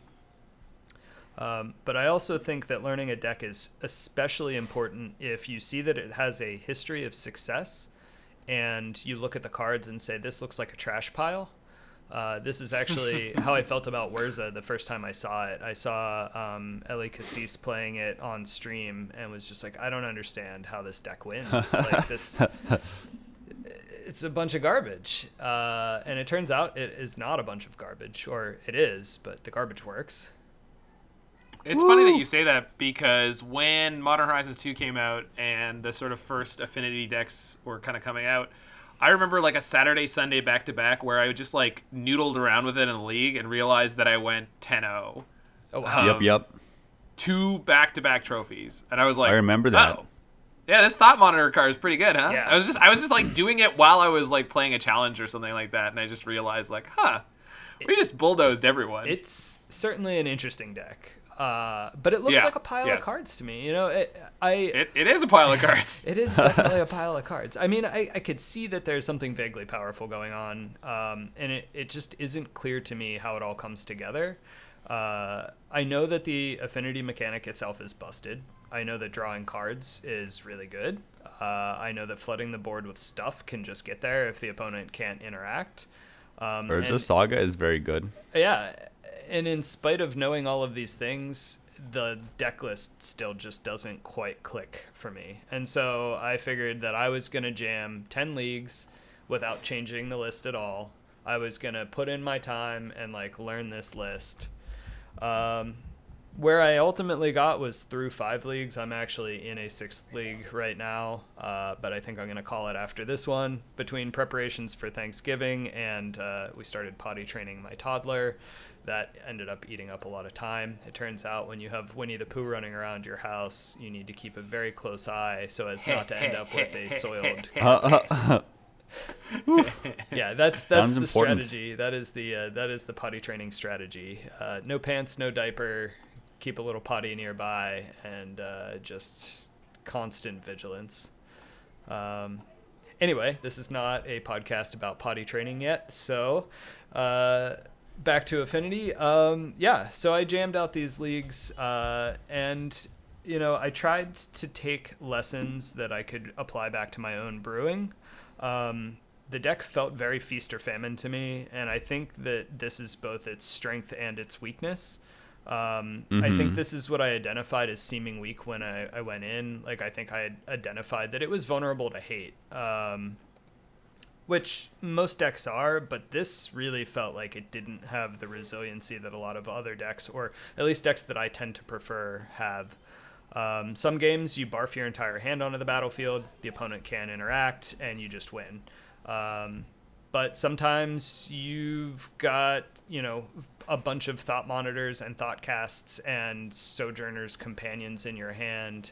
And yeah, you have some artifact lands, but you're still not casting any of these cards until turn 3 or 4. And what do? Okay, you mulligan, and now you have another hand full of 7 drops. And now you're lower on cards, and even though you still have the artifact lands, you've just put yourself down a resource. So I found I ended up mulliganing quite frequently because I couldn't cast anything. But then you end up with this hand of, 5 cards, you dump your hand, and you are just purely relying on top deck to get there. Yep. So, I think that part of this is probably my inability to assess what is a good hand. Maybe some of these hands where, you have a bunch of these 7 drops were okay keeps, and I shouldn't have mulliganed. But yeah, it just felt like super hit or miss. All of the matches felt like they were on the back of busted openings, or just lucking out with a cranial plating and being able to get in. Well, how often, and did you realize that Sojourner's Companion has artifact land cycling? Yes, I did. That did, because I have been really impressed by that when I played the decks. When I was first playing it, the deck was an unknown quantity. Nobody knew that the Affinity deck wasn't a joke anymore. Mm-hmm. So there wasn't a lot of hate, which was nice. But you just frequently, it kind of looked like you were playing what's that deck called? Not 8-whack, but like the even more extreme 8-whack with the land sacking card, Violent Eruption or whatever it is. Yeah. Devastating Summons. Summoning, Devastating Summons. Yeah, like the Devastating Summons 8-whack deck. Like that's what you were doing a lot of the time. You're just like on turn 3, you're like, here's my 10 power or more. So I don't think you can get away with that so much anymore. But it does happen occasionally. But the Affinity deck now is like, I feel like a lot of the most powerful draws are when you get to turn like 3 or 4 or 5 and you just like chain Thoughtcast into Thought Monitor. Yep. And you've got a Saga going, and it's just like it ends up being a lot of angles of attack. Cranial plating is very, very dangerous. Cranial plating because was you've got so important, I think, for yeah. I started to realize that the way it felt like I needed to play it was if I couldn't barf my hand on turn 1, I needed to hold things up, unless I was playing against discard. I needed to hold things so that I could barf everything out on a single turn and overload removal. So, like if you play out 2 or 3 artifacts on turn 1 and they remove one, and then you try and play another one on turn 2 and they remove it, you're hurting yourself both on your mana advantage because you have less artifacts for affinity count, and you're also reducing your clock, right? Because they're taking a creature off the board. And so I found that I ended up doing a little bit better if I didn't have a busted opening, just holding things up until I could go off, because then you get some of those chains of thought monitors or thought casts together. Yep. Hopefully you have that cranial plating, and the next turn, even if they do remove a creature, you can just move the cranial plating around and get in there. There's definitely some aspect of experience and understanding your outs that comes up, and I'm sure I'm not very good at it. Anybody who plays Affinity regularly is probably sitting here like pounding their forehead like, what the fuck, you are so dumb. But I think that this just really illustrated to me something that I already knew about myself, which is I tend to prefer higher consistency and maybe a little bit lower power. There is something to be said for like barfing your entire hand on turn 1, casting a thought monitor, drawing a couple cards, and then being ready on turn 2 with like a cranial plating and knowing that you're going to get in there for 12 damage or something like that, right? Like, I think that's fun, but I do tend to prefer decks that are just going to be like less explosive start, but they're just going to keep chugging. And if you make it to the late game or the mid game, you're going to get there. And how funny. It's definitely good to like, play new decks, learn your style like this, to realize like, like these all-in decks, they're not quite for me. Yeah. Because, sometimes they might be for you, and that's fun and that's great. And, the best part about these all-in decks is if you play them in a big tournament, you get a lot of time between rounds. Yeah. I don't know that I would want to play this in a big tournament, but I do feel like I think it's worth my time to pursue brewing with some cards that I've actually never cast. Collected Company, Collected Conjuring, lol. I know that card is bad, but Collected Company always felt way too random to me. I didn't like it. Watching my opponents cast it, it always felt really bad when they hit their, Spell Queller and their Drog Skull Captain. But also watching my opponents cast Collected Company and then completely whiff, I was just like, yeah, that card's terrible. Why would you ever put that in your deck? And, the answer is because sometimes it just wins. If you want to mess with the Collected Company deck, I'd say the best one is probably Spike's Jund's Sacrifice deck. Oh, yeah. That actually might be really up your alley. It's like kind of explosive, but it's got good grind and it's fun, some cool patterns, like a lot of Mayhem Devil triggers, so you really get to use that big brain. Yeah. No, that's a good call. And it's got Ragavan. Yeah, that's a good call. I might have to give that one a try. But that was kind of my big takeaway from the Feast or Famine aspect of the deck. And this is where I really, really like the blue-white Urza piles. They're constructed in a way where they have a lot more middling hands that are fine. Yes. And I think the modern metagame at the moment is very hospitable to that. You don't need to drag race as hard. And these decks have the right amount of tools to interact. As I've said, financially, both Modern Horizon sets have been really annoying. But I do think that some of the free, cheap interaction has been great for the metagame diversity at large, and the ability to feel like you can compete playing a fair deck and have tools to not get crushed by unfair decks. Yeah, for sure. But what if I want to play an unfair deck, and what if I want tools to not be crushed by fair decks, Zach? I know. And the thing is, it's like, what you have to accept at a certain point is, like, just like there are mid-range decks that are not good enough because they get crushed by Omnath being the best thing mid-range decks can be doing, or, like, Tarmogoyf, or, like... There's always going to be the best version of a strategy. And if you're not playing the best version of a strategy, maybe you're going to have a tough time. So, but I think that if you have a good strategy, you can do well enough. You can consistently see these decks top 32ing, and yeah, okay, you just got to accept that not everything can be on the top. It can't be that diverse. But the fact that we have, like, I would say a consistent group of like 16 or so decks that, like, I expect to see in top 32s every week, and then I expect to see some jank like X2 challenges. That's awesome. Yeah. That's the most diverse Modern has ever been at a competitive level. So Grinding Breach is competitive, and that's the best thing you could ever ask for, right? It's not top tier competitive, but it's competitive with the top tier. I wouldn't even want it. If it were top tier competitive, I'd probably stop playing it, honestly. I'm so bad like that. Because we all like to be that person, right? Like, I think Indomitable Creativity is top tier competitive, but it doesn't have a huge representation. And maybe that's okay, because every time that other people have picked it up in a big way, I've been like, well, my work here is done. I'm going to play something else now. Yeah. Exactly. MTG hipster at it again. Yeah, for real. I mean, the hilarious thing about Creativity, it actually might be one of the strongest decks in the format, but nobody's playing it. It's like really... Right. Like, I watched you play. It's like hilarious. You just like crush your opponents. Made top 8 in Vegas. Like, it was also like pretty much undefeated in Vegas day one. It's just no. Streamer F Paula's Fran, the Titan Master. He played some Creativity a couple days ago, and apparently from his stream, people were like, "Dude, this guy was like losing it about how busted this deck is. Like, what?" And like being like, "Why did no one tell me?" It's like, I've been telling everyone. I've did so much work telling everyone. But anyway, so. Yeah, it's Affinity is definitely not quite.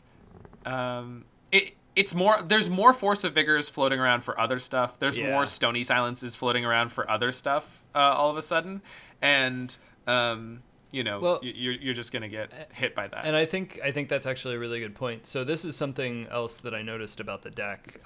It was playing Signal Pest as a way to amplify the damage on those small creatures. And Signal Pest did not feel very good. I've played Signal Pest in the past, and I've really liked it. Modern right now, to me, does not feel, or at least Affinity does not feel like the type of deck that wants to play an amplifier like that. I think going wide is important for the cranial plating plan because you need to get creatures through. But Signal Pest in particular felt like it was often a target, so it didn't stick around. And I think it would have been better spent on other artifacts, maybe some interaction. I'm not entirely sure what that is. I honestly was interested in like maybe a single black staff of Waterdeep, something that could turn one of my indestructible lands into a creature to get in with. It just, I don't know. Modern doesn't feel like, you've got Fury, you've got Force of Vigor, you have all these ways to like remove multiple creatures. And like I said before, when you have one of your artifact creatures removed, not only are you having a creature removed, which is, possibly slowing down your clock by a full turn, but you're also having some of your effective mana removed because you can't cast your affinity spells now. And so, yeah, there's some artifact removal out there, but I don't think I want to be quite as vulnerable to things like Fury as I was. Having 2 or 3 or 4 creatures removed at the same time was just awful. So Fury is so nasty. Yeah, Fury is real nasty. I don't know. Maybe it's just not a go wide format right now. I think like suiting up an Urza's like a construct with a Shadow Spear or a cranial plating was just like, that was how I felt like I was winning most of my games. There was, on occasion, there was some like games where I would get in with like a couple Memnites and Ornithopters and a Signal Pest, and I would get that chip damage, and maybe that pushed me over the edge. But by and large, it felt like trying to punch through with one big creature that had evasion or one big creature that had trample was the way to win games. And I think that's generally true in Modern right now. Yeah, especially if the creature is able to not get hit by prismatic ending. Yep. And, I thought about this a lot because I was going to make the claim like, oh, Modern's a format more about big creatures because they're a little bit less vulnerable or this or that, and I don't think that's exactly it. I think that we're at a place where top decks are so powerful and single threats are so powerful. That's why Modern is more about big threats, because your opponent's going to answer the first couple things you've done, and so if what you're doing is casting Signal Pests and Memnites and Ornithopters, your top decks are bad, right?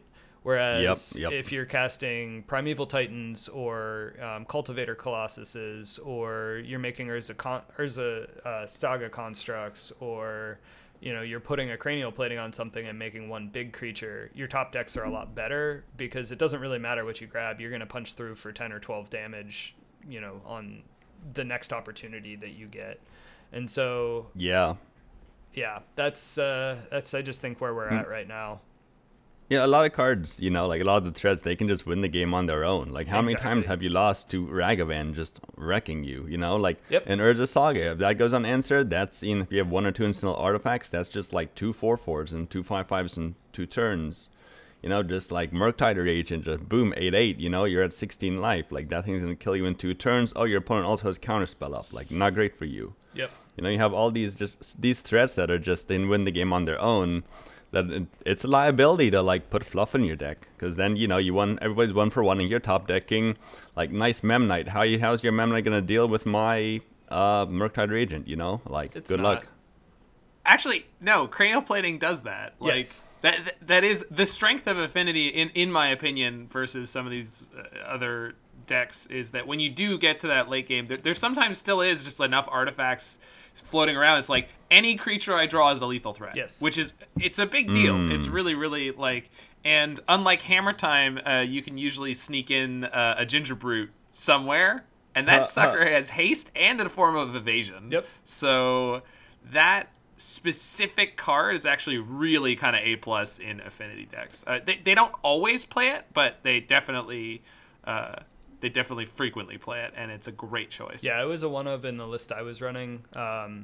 Yeah, and actually, I think it's great that you just mentioned cranial plating, because that was my big takeaway from sort of this. The signal pest not being good was that for as bad as signal pest felt, cranial plating felt amazing, and I think that maybe it is underutilized in the meta at large.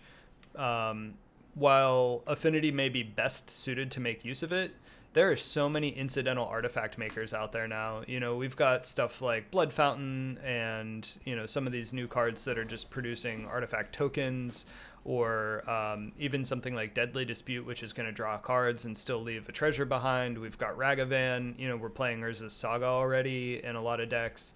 It might be time for cranial plating to make its way out of the old, draft chaff box or out of the Affinity deck into other decks, because much like Arcbound Ravager, having a plating on field that can just suddenly, get attached to something that is unblocked it just really changes the combat dynamic, and you can kind of win out of nowhere. Yeah, when we were when Zach was messing with the blue-red, the White Splash Breach list with Esper Sentinel and Ingenious Smith, like there are some times where I was thinking like, man, if Zach had access to cranial plating right now, it's just like this game would be pretty different. Yeah, I am definitely interested and intrigued in how I could make more use of the platings. So. All right, so then I'm going to ask Brian, so what do you think are the two most important lessons you learned going on this Affinity kick? And then what's your next plan? What are you going to do next in the realm of MTG? Oof. I don't know what the most important lessons that I would learn are. I think, I mean, it's not exactly a lesson, but just like forcing myself to play a more aggressive creature deck. I'm just bad at aggressive creature decks. I'm bad at creature decks in general, I think. And so forcing myself to think through it and learn how to play it and get better. I started, my first league was 0-3 drop. I was super frustrated with it. It felt like total garbage. But I have consistently 3-2'd the rest of the leagues, so that felt pretty good. Nice. There are a lot of real nightmare matchups right now when you're going in on these raw. Like anything that's playing Solitude and or Fury is just going to be awful. Oh yeah, I got blown out by Fury so many times. Yeah. Right, and it's the reason Hammer Time's been picking up so much Thoughtseize is to be able to play around that to some extent, to be able to look and say, all right, do I have to play around Fury or Solitude, or can we just go to game 2 because they have both? Yep. So yeah, I think that the big lesson is just, it's kind of what I said at the beginning. I think just it's important to put yourself out of your comfort zone a little bit. It's important to learn new decks and think about Magic in different ways. I think that the things that I'm taking from this are that it's worth my time to maybe be a little bit more fast and loose, maybe try some more feast and famine type strategies, sort of break away from wanting to be more consistent all the time.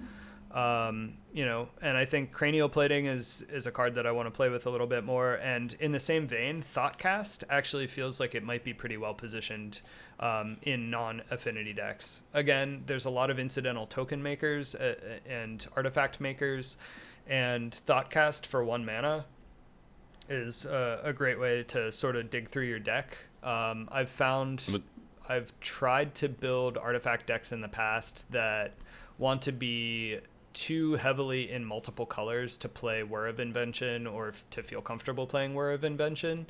And so getting your Thoughtcasts and your Thought Monitors and being able to dig through your deck that way might be a decent way to find your combo pieces if you can't rely on casting Whir.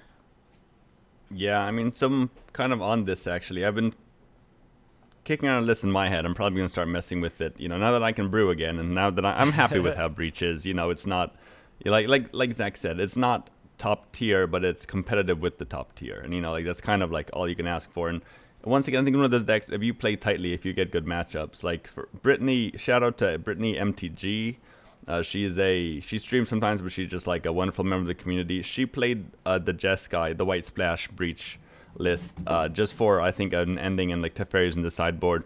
But she managed to make day 2 Vegas Nice. with it, and I think overall she might have been 10-4, like a pretty solid result. She's a very excellent player. I talked with her a little bit about it, and she said like Teferi was very good for her.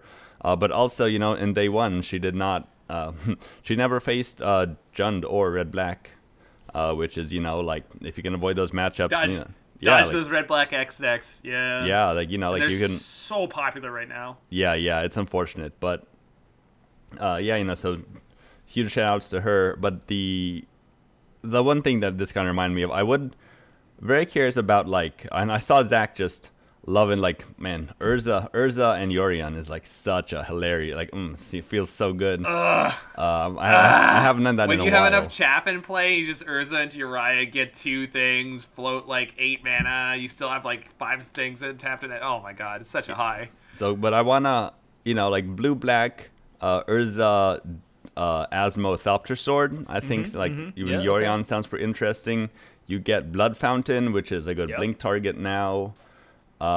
You get some Whirs, you get, and even, obviously this might get cut, but I would even consider running Lazav, just because, blue and black in those colors, Lazav copying Emery, Lazav copying Asmo is really sweet. It's free if you copy Asmo. Lazav copying Urza, especially when you mill one. So this is something in the back of my mind. I still need to do this out, but I don't think I'd go that far. You can time sieve. We're already playing. We're all playing some bad cards. Let's minimize the bad cards, and then we'll add more bad cards. All right. But so this is on my mind, and probably the next thing I'm gonna mess with, because man, Urza into Yorion, such a drug. I miss that, especially in the Temur, in Temur game objects, where just you have a Lowness and a Manufactor and an Urza, and then you grab Yorion, you cast Yorion, you flicker the Manufactor and the Lowness and the Urza, and the Goose, you get a billion triggers, and just, man, that is the high right there. So I want to chase that a little bit. Yeah, well, I'm always in on Urza nonsense, so I think it is my 4th or 5th highest viewed video of all time on my YouTube channel is Teamer Academy Manufactor. Oh yeah. After MH2 dropped, and we didn't even really have the Asmo Cookbook Oval Chase Daredevil technology yet, so there's a lot of stuff you can do with this, and it can be very, very powerful. So that'll be fun. That's my next project I'm announcing. I still am so hopeful for some sort of red black Asmo food nonsense with Goblin Engineer. I played Bad Dex's Legacy Welder. It's a mono red welder deck. It's got the 4 Goblin Welder, 4 Goblin Engineer, Asmo Cookbook, Tangle Wire, Smokestack. Oh damn! It was so incredibly fun. I played it at a Legacy 1K 2 weeks ago, and man, that's everything I want to be doing in Modern. It was just so sweet, and I want there to be a Modern variant, but Trash for Treasure is just so much worse than Goblin Welder, and not close. Not even close. Want to hear something that I think will make you a little sad? Is Blood, I think 8th edition, they did a lot of, you get to vote to put the cards in, not knowing what the repercussions would be. And the vote was for Blood. It was Blood Moon versus Static Orb, and Blood Moon won the vote. But in an alternative universe, we would have Static Orb in the format instead of Blood Moon. That might be better, might be worse. I don't know. I mean, this Static Orb intrigues me because it's one of those artifacts that you can tap with Urza during the opponent's end step and break the symmetry. Well, I'm happy to brew up some Urza nonsense with you, and yeah. For those who don't know, Static Orb is a 3-mana artifact. Oh, good call. Says, if Static Orb is untapped, players can't untap more than 2 permanents during their untap step, which is pretty crazy. Yeah. That's pretty powerful. If you've ever ultimated a Dovin Bon, you know how powerful this is. Yeah. So for anybody who's actually ever done that, which might be maybe one person worldwide ever. Yeah. Nobody plays I didn't even know he had an ultimate. Yeah, no, it's right. It's the 4-mana one from what was it, Aether Revolt? Oh yeah. Oh Damn. yeah. I've Old ultimated school. it. There was a masterpiece version in one of the Kaladesh sets, and it's originally from Tempest. Yeah, Oh, man. from Tempest. Reprinted in 7th Well- edition, but not 8th. Rip. And it doesn't, on the original printing, does not have the text if it's untapped. So this Yep. was still the era where tapped artifacts turned off. Man, And Snaring Bridge used to work like that too, is wild to think about. Yeah, it's the same. That's the same set. Literally the same set.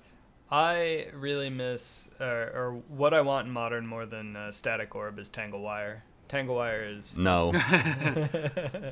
No, it's not. No. What we'll get is a new Tangle Wire with vanishing instead of fading. Oh, okay. Well, yeah. It's basically the same thing. It just reads cleaner. Yeah. I would be okay with that. But then I don't know Yeah, what that it's would like, do to Legacy. I mean, Tangle Wire Probably just not much. The gameplay is not great is the issue. I mean, sure, I love to do it in Cube, but like I wouldn't want my Modern format built around it. That seems not great.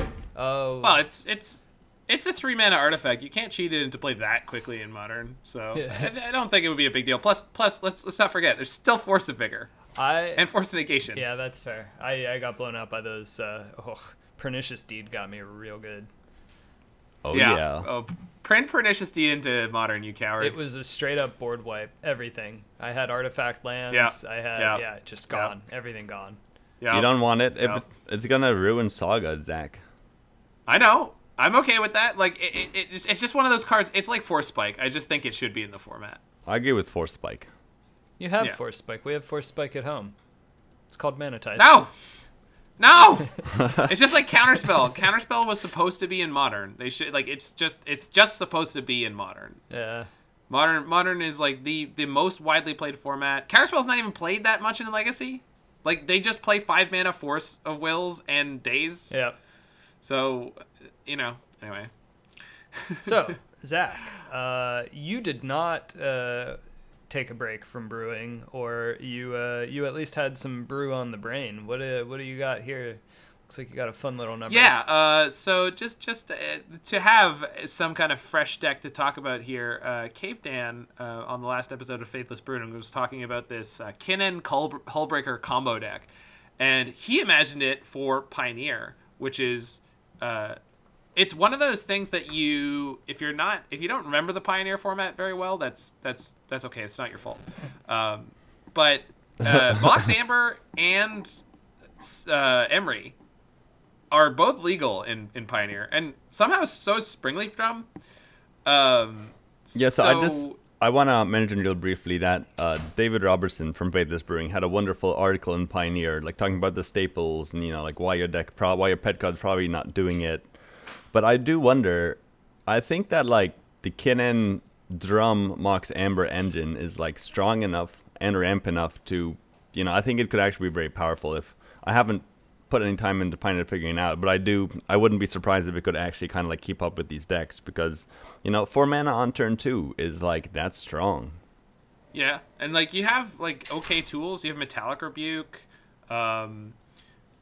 There have been a number of things through different standards, like Dominaria Standard right at the end had a mono blue storm deck, quote unquote storm deck, that was using Aetherflux Reservoir to kill people.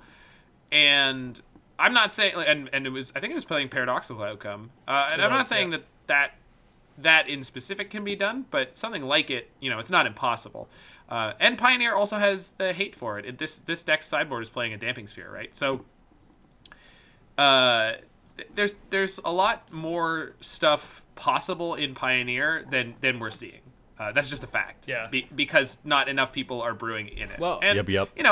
For good reasons, but anyway, so this deck is using Emery and Mox Amber and Springleaf Drum, alongside Ornithopter and, of course, Hullbreaker Horror. And the idea here is if you have a Hullbreaker Horror in play, one of its triggers is whenever you cast a spell, you can return target permanent from the battlefield to its owner's hand. One of the things you could bounce is a Mox Amber. And if you could tap that Mox Amber and then play it again, you can bounce something else, and then you've netted 1 mana, especially if the other thing was free. So there's a whole bunch of different ways that you can end up making infinite mana here.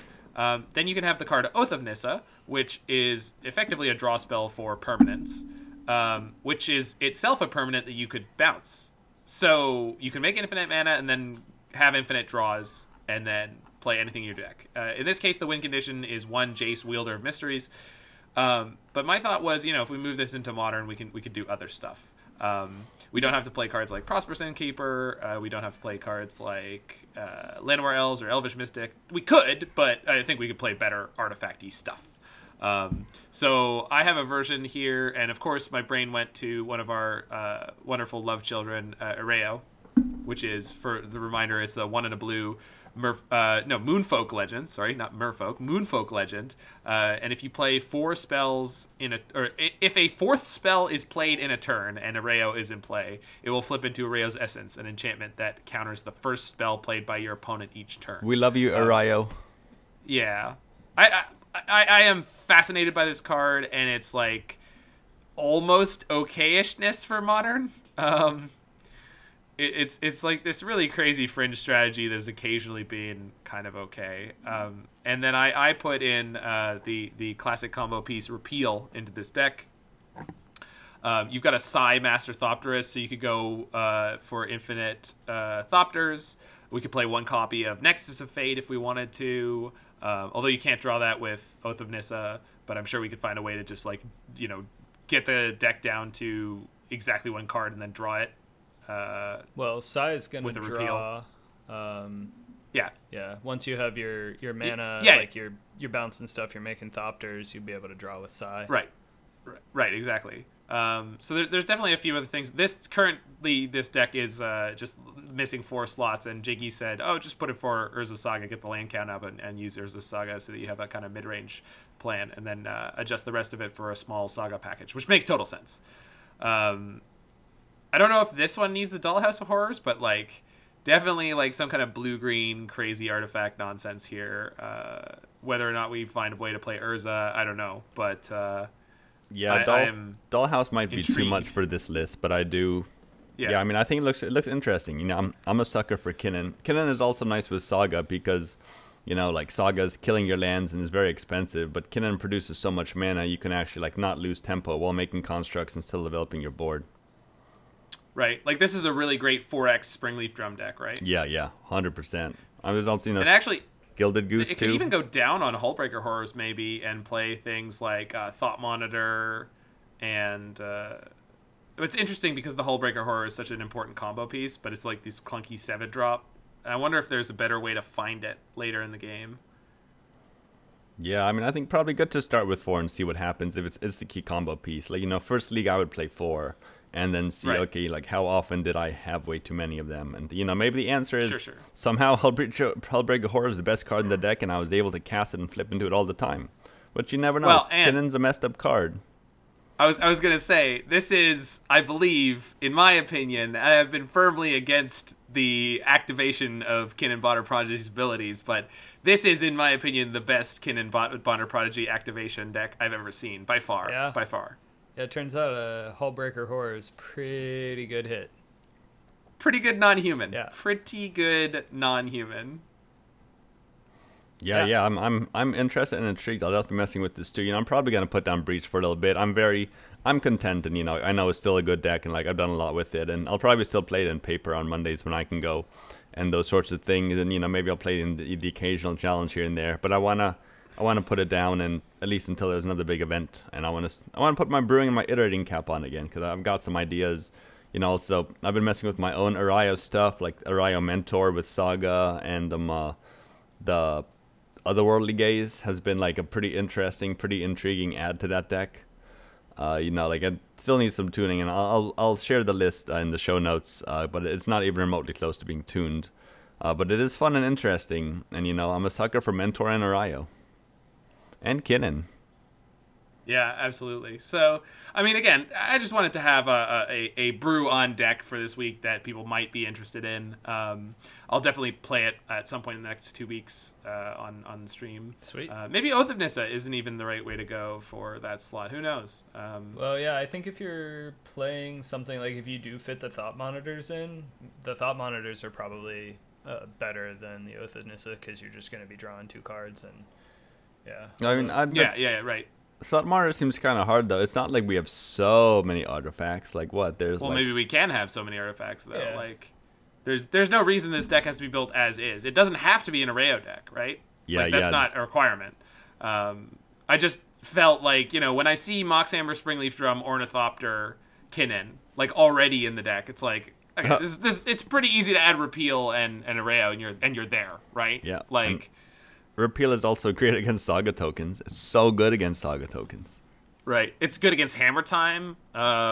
Just generally speaking, you can bounce hammers, you can bounce the creatures that the hammers equip to, you can bounce Sigarda's Aid, so like it's just like surprisingly flexible and well balanced in the metagame, because it's just like there's a lot of cheap stuff running around, and drawing a card for tempoing them back is great. Yeah, I dig it. Sweet list. We'll definitely, I still have a nice big fat padding of tickets from all my success with Breach, so for sure we're gonna start burning into the reserves. GP Hell yeah. might have been as valuable as actually going to the GP. Yeah. Maybe more so. Yeah. I mean, I have like, I don't know. I have a crazy amount of tickets and play points right now, and You had like 6 or 7 trophies last season, almost exclusively on Grinding Breach, right? Yeah. It was, it's wild. Just been doing very well, and it's good. This is gonna be a lot of burnt tickets, let me tell you. So it's good to have this padding. Yeah, man. Sweet. Well, I'm excited. I'm feeling reinvigorated for brewing after taking my little affinity vacation, and I will be Nice. Me too. happy to get away from the feast or famine nature of hoping that my my opening hand is good enough to get there. So I mean, these are like the blue-green Arreo deck might be a little bit of a feast or famine too, yeah, that's Oh, definitely. Yeah. but blue-black Urza food, Demir stuff. Maybe that's kosher. Yeah, well, grindy. And I have plenty of ideas of my own to pursue here. Like I said, I'm still really interested in a red-black food type deck. Maybe that ends up being Grixis. And I got all sorts of other stuff. I'm particularly interested in the new Rem Carlos. It's the 3 mana. It's 1 red white for a I think it's a 2/3 haste flying human knight, and creatures you control can't take non-combat damage. So any sort of spells are not going to damage them. I don't know. I have some fun ideas with that. Maybe they're not good enough. Maybe it's just worse prowess or worse burn. But something to play with. Yeah, you never know until you try. Exactly. We didn't know with Kinnan until we tried.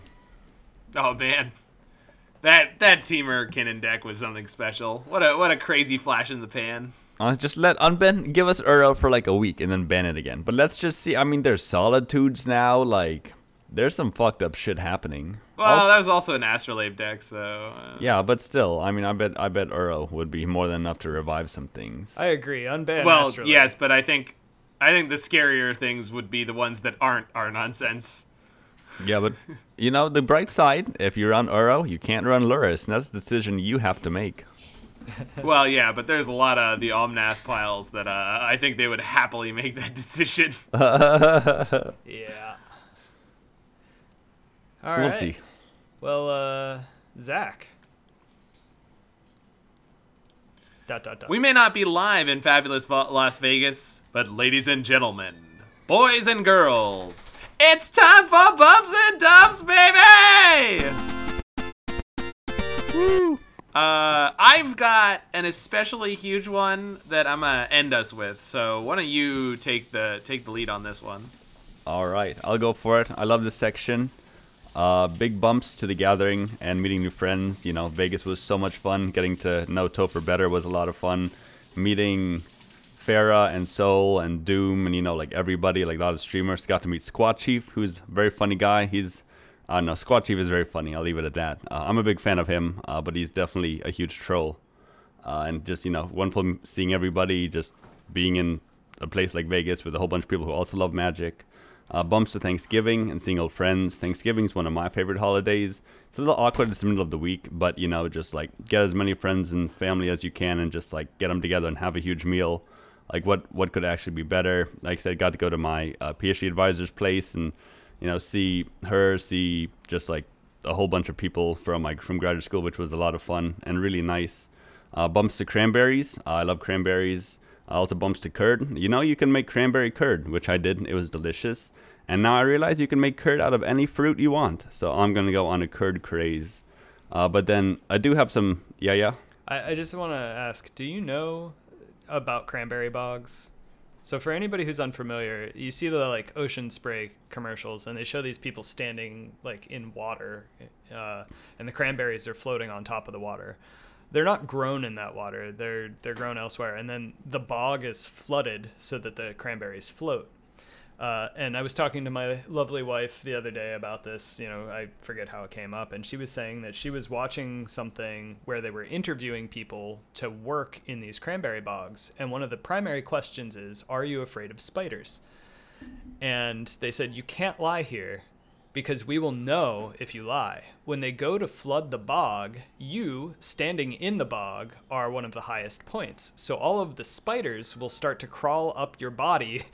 And you have to be okay with spiders while working in the cranberry bog. This sounds horrific. That's exciting. And I want to give a big bumps real quick to anybody who works in the cranberry bog to provide me with my cranberries, because fuck spiders. That's sick. I didn't know. I mean, I could do it, I bet. I'd probably be freaked out at first, but I think I'm pretty good at just like ignoring my brain if I have to. More power to you. I have no ill will towards spiders. I think they're wonderful creatures that provide a very necessary function for us, but I don't want them on my body. Fair. And then, so just dumps to reactionary travel bans based on fear rather than logic. Just like banning travel from South Africa. It's not going to do anything. It's the most likely case that the Omicron variant is already everywhere, so we need to start taking precautions now. That the travel ban is, I think, pretty ridiculous. Not going to solve any problems, but we live in a reactionary society, so that's just how life works sometimes. Yep. I'm going to just follow up with a quick bumps to feasting. Thanksgiving was good. My turkey was a little overcooked, but like you said, good company, good food. I'm always happy to eat, so, there's that. And a big dumps to potty training, I guess. I'm sure it'll be a big bumps once it's over, but at least in the meantime, my carpet and, the number of times I've had to do laundry due to soiled pants is a big frown from me. Oof. Yeah, it is what it is. Got to teach the little humans how to be little humans, so... Why can't they just come that way already, Brian? Well, it turns out we may have actually done some more damage than we thought. In some cultures, they actually don't put diapers on children, and I think potty training is a lot easier. I think when you're raised wearing this thing that's like, it's like this nice tight underwear that you can just like freely go to the bathroom when you feel the need. And so like, I'm sure it's somewhat comforting to have this on, right? Like imagine you're constantly being hugged by your clothing, and then suddenly you have this thing removed, and on top of that, whenever you feel the urge to go to the bathroom, you're suddenly uncomfortable because you're wet or otherwise soiled. So I think that it's definitely got to be a big adjustment, right? Yeah. And that was kind of like this morning. I was like, all right, it's time to take your diaper off, because he wears a diaper to sleep in still. And he was just like, I don't want to pee in my pants. And I was like, so don't. Just use the potty, dude. But like we had so many accidents in the pants yesterday that I think that it's just like, I don't want to deal with this anymore. I feel like this is one of those parenting moments, which is like a moment for like, I don't know, high school teachers especially, where it's like, why do we teach them the wrong thing first? Yep. Why do we do? And like, obviously, there's a good reason why in many of these cases, but it's like it just makes what's way harder than learning? Unlearning. Yes. Yeah. Yep. Yeah. I think it's I've seen like videos of little Korean toddlers, I think it was, and their pants actually just have like a split in the middle, so they can just like straight up sit down on a little potty or whatever and like go through their pants. So it's a little awkward because you got these kids running around with their bums hanging out. But their bums hanging out, yeah. It seems... Well, kids running around naked is just like a thing that happens. Yeah, like, totally. Totally. Yeah, but I think it might be a little beaches, Unteaching. pools, backyards. It's like it's just okay. It's okay, people. Yep. Anyway, Bring it home for us, Zach. well, in the middle of your opining about your experiences with Affinity, I was checking on one or two things, decided to check on my Twitch partner status application. The button was there for me to reapply. So I was like, oh, okay, the button's there for me to reapply. So let me just see if it's ready, and then I'll write my application again afterwards. And it said, it takes up to 2 weeks. Check your email, And I had checked my email at about the 2 week mark after my application. So I was like, oh, okay, I guess they passed me this time. We'll just go again. It's apparently very common for people who applied for Twitch Partner not to make it the first time. But I thought, I'll check my email and I'll check my spam. And I now have a screenshot of my Twitch Partner acceptance email. Awesome. Congrats. Yeah, That's exciting. Which is a big deal. So I could screen share it with you guys, or it's going to be in a tweet that I'm ready to fire off in a second. Hell yeah. The Serum Visions podcast is tagged. So just the biggest bump in the world to, oh God, I'm going to miss so many people, but like Cave Dan was my first ever sub, I'm pretty sure. And is just one of the most supportive people in the entire community. Hell yeah. Like just kind-hearted and supportive, and always encourages crazy ideas even when he doesn't understand them. You guys for wanting to start this podcast, and Brian always does so much of the logistical side of this podcast. For real, Brian Jiggy, MVP. Yeah, he really is. I mean, it's just unbelievable. And Jiggy, of course, for your big, beautiful brewing brain. I mean, you're just such a wonderful person to talk about crazy ideas with. Thank you. I appreciate it. Get a little more competitive with.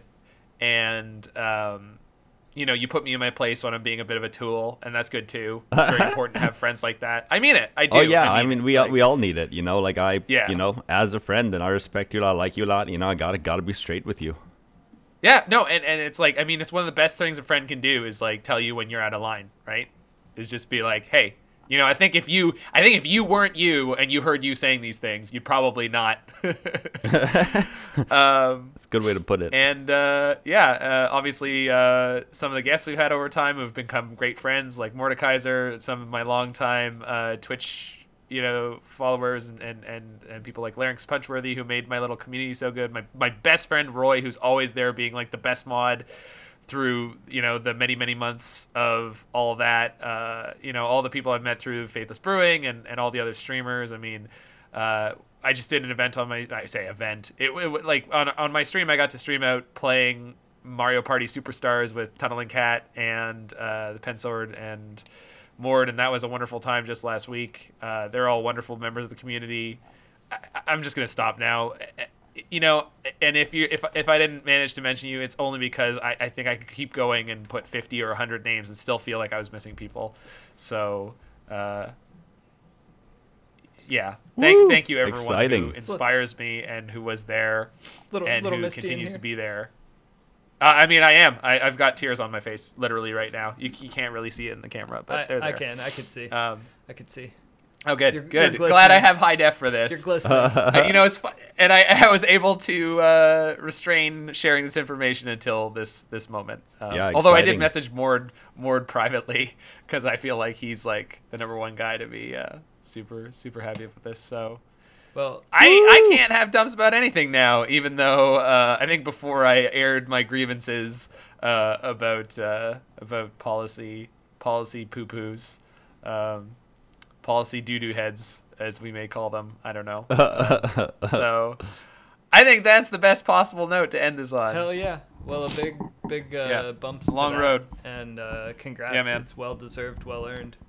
Yeah, huge. Yeah, well, I will do some kind of partner celebration event soon. Hell yeah. Nice. Yeah. I'll come up with a terrible deck for you to play. How about that?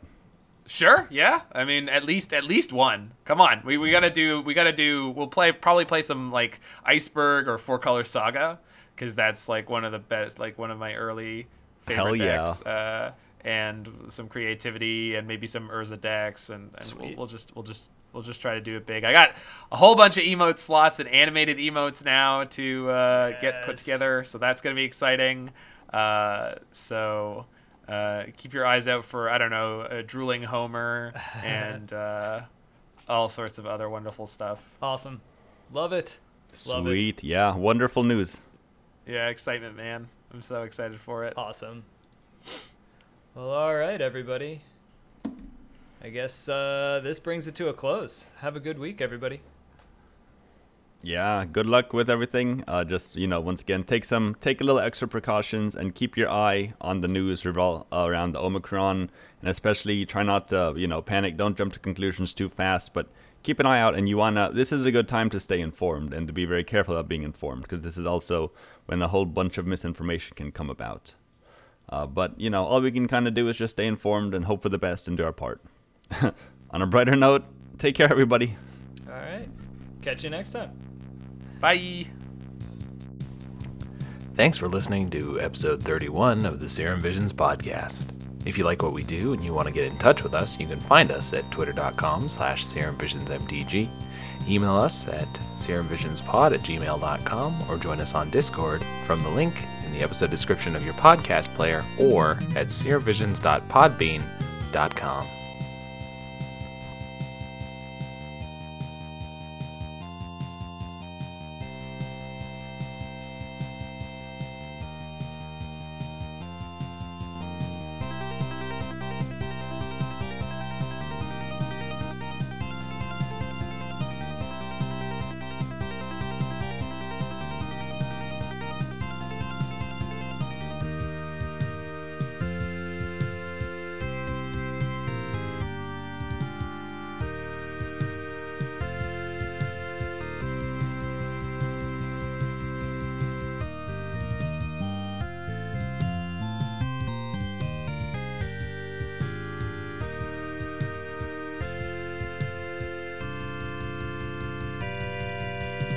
Three, two, one. Still too fast on my second clap and too slow on my third. Damn it! Come on, Brian. One day you'll get it. Haven't you day had I'll get it. enough time? I've had a lot of time. This is a recurring problem of mine.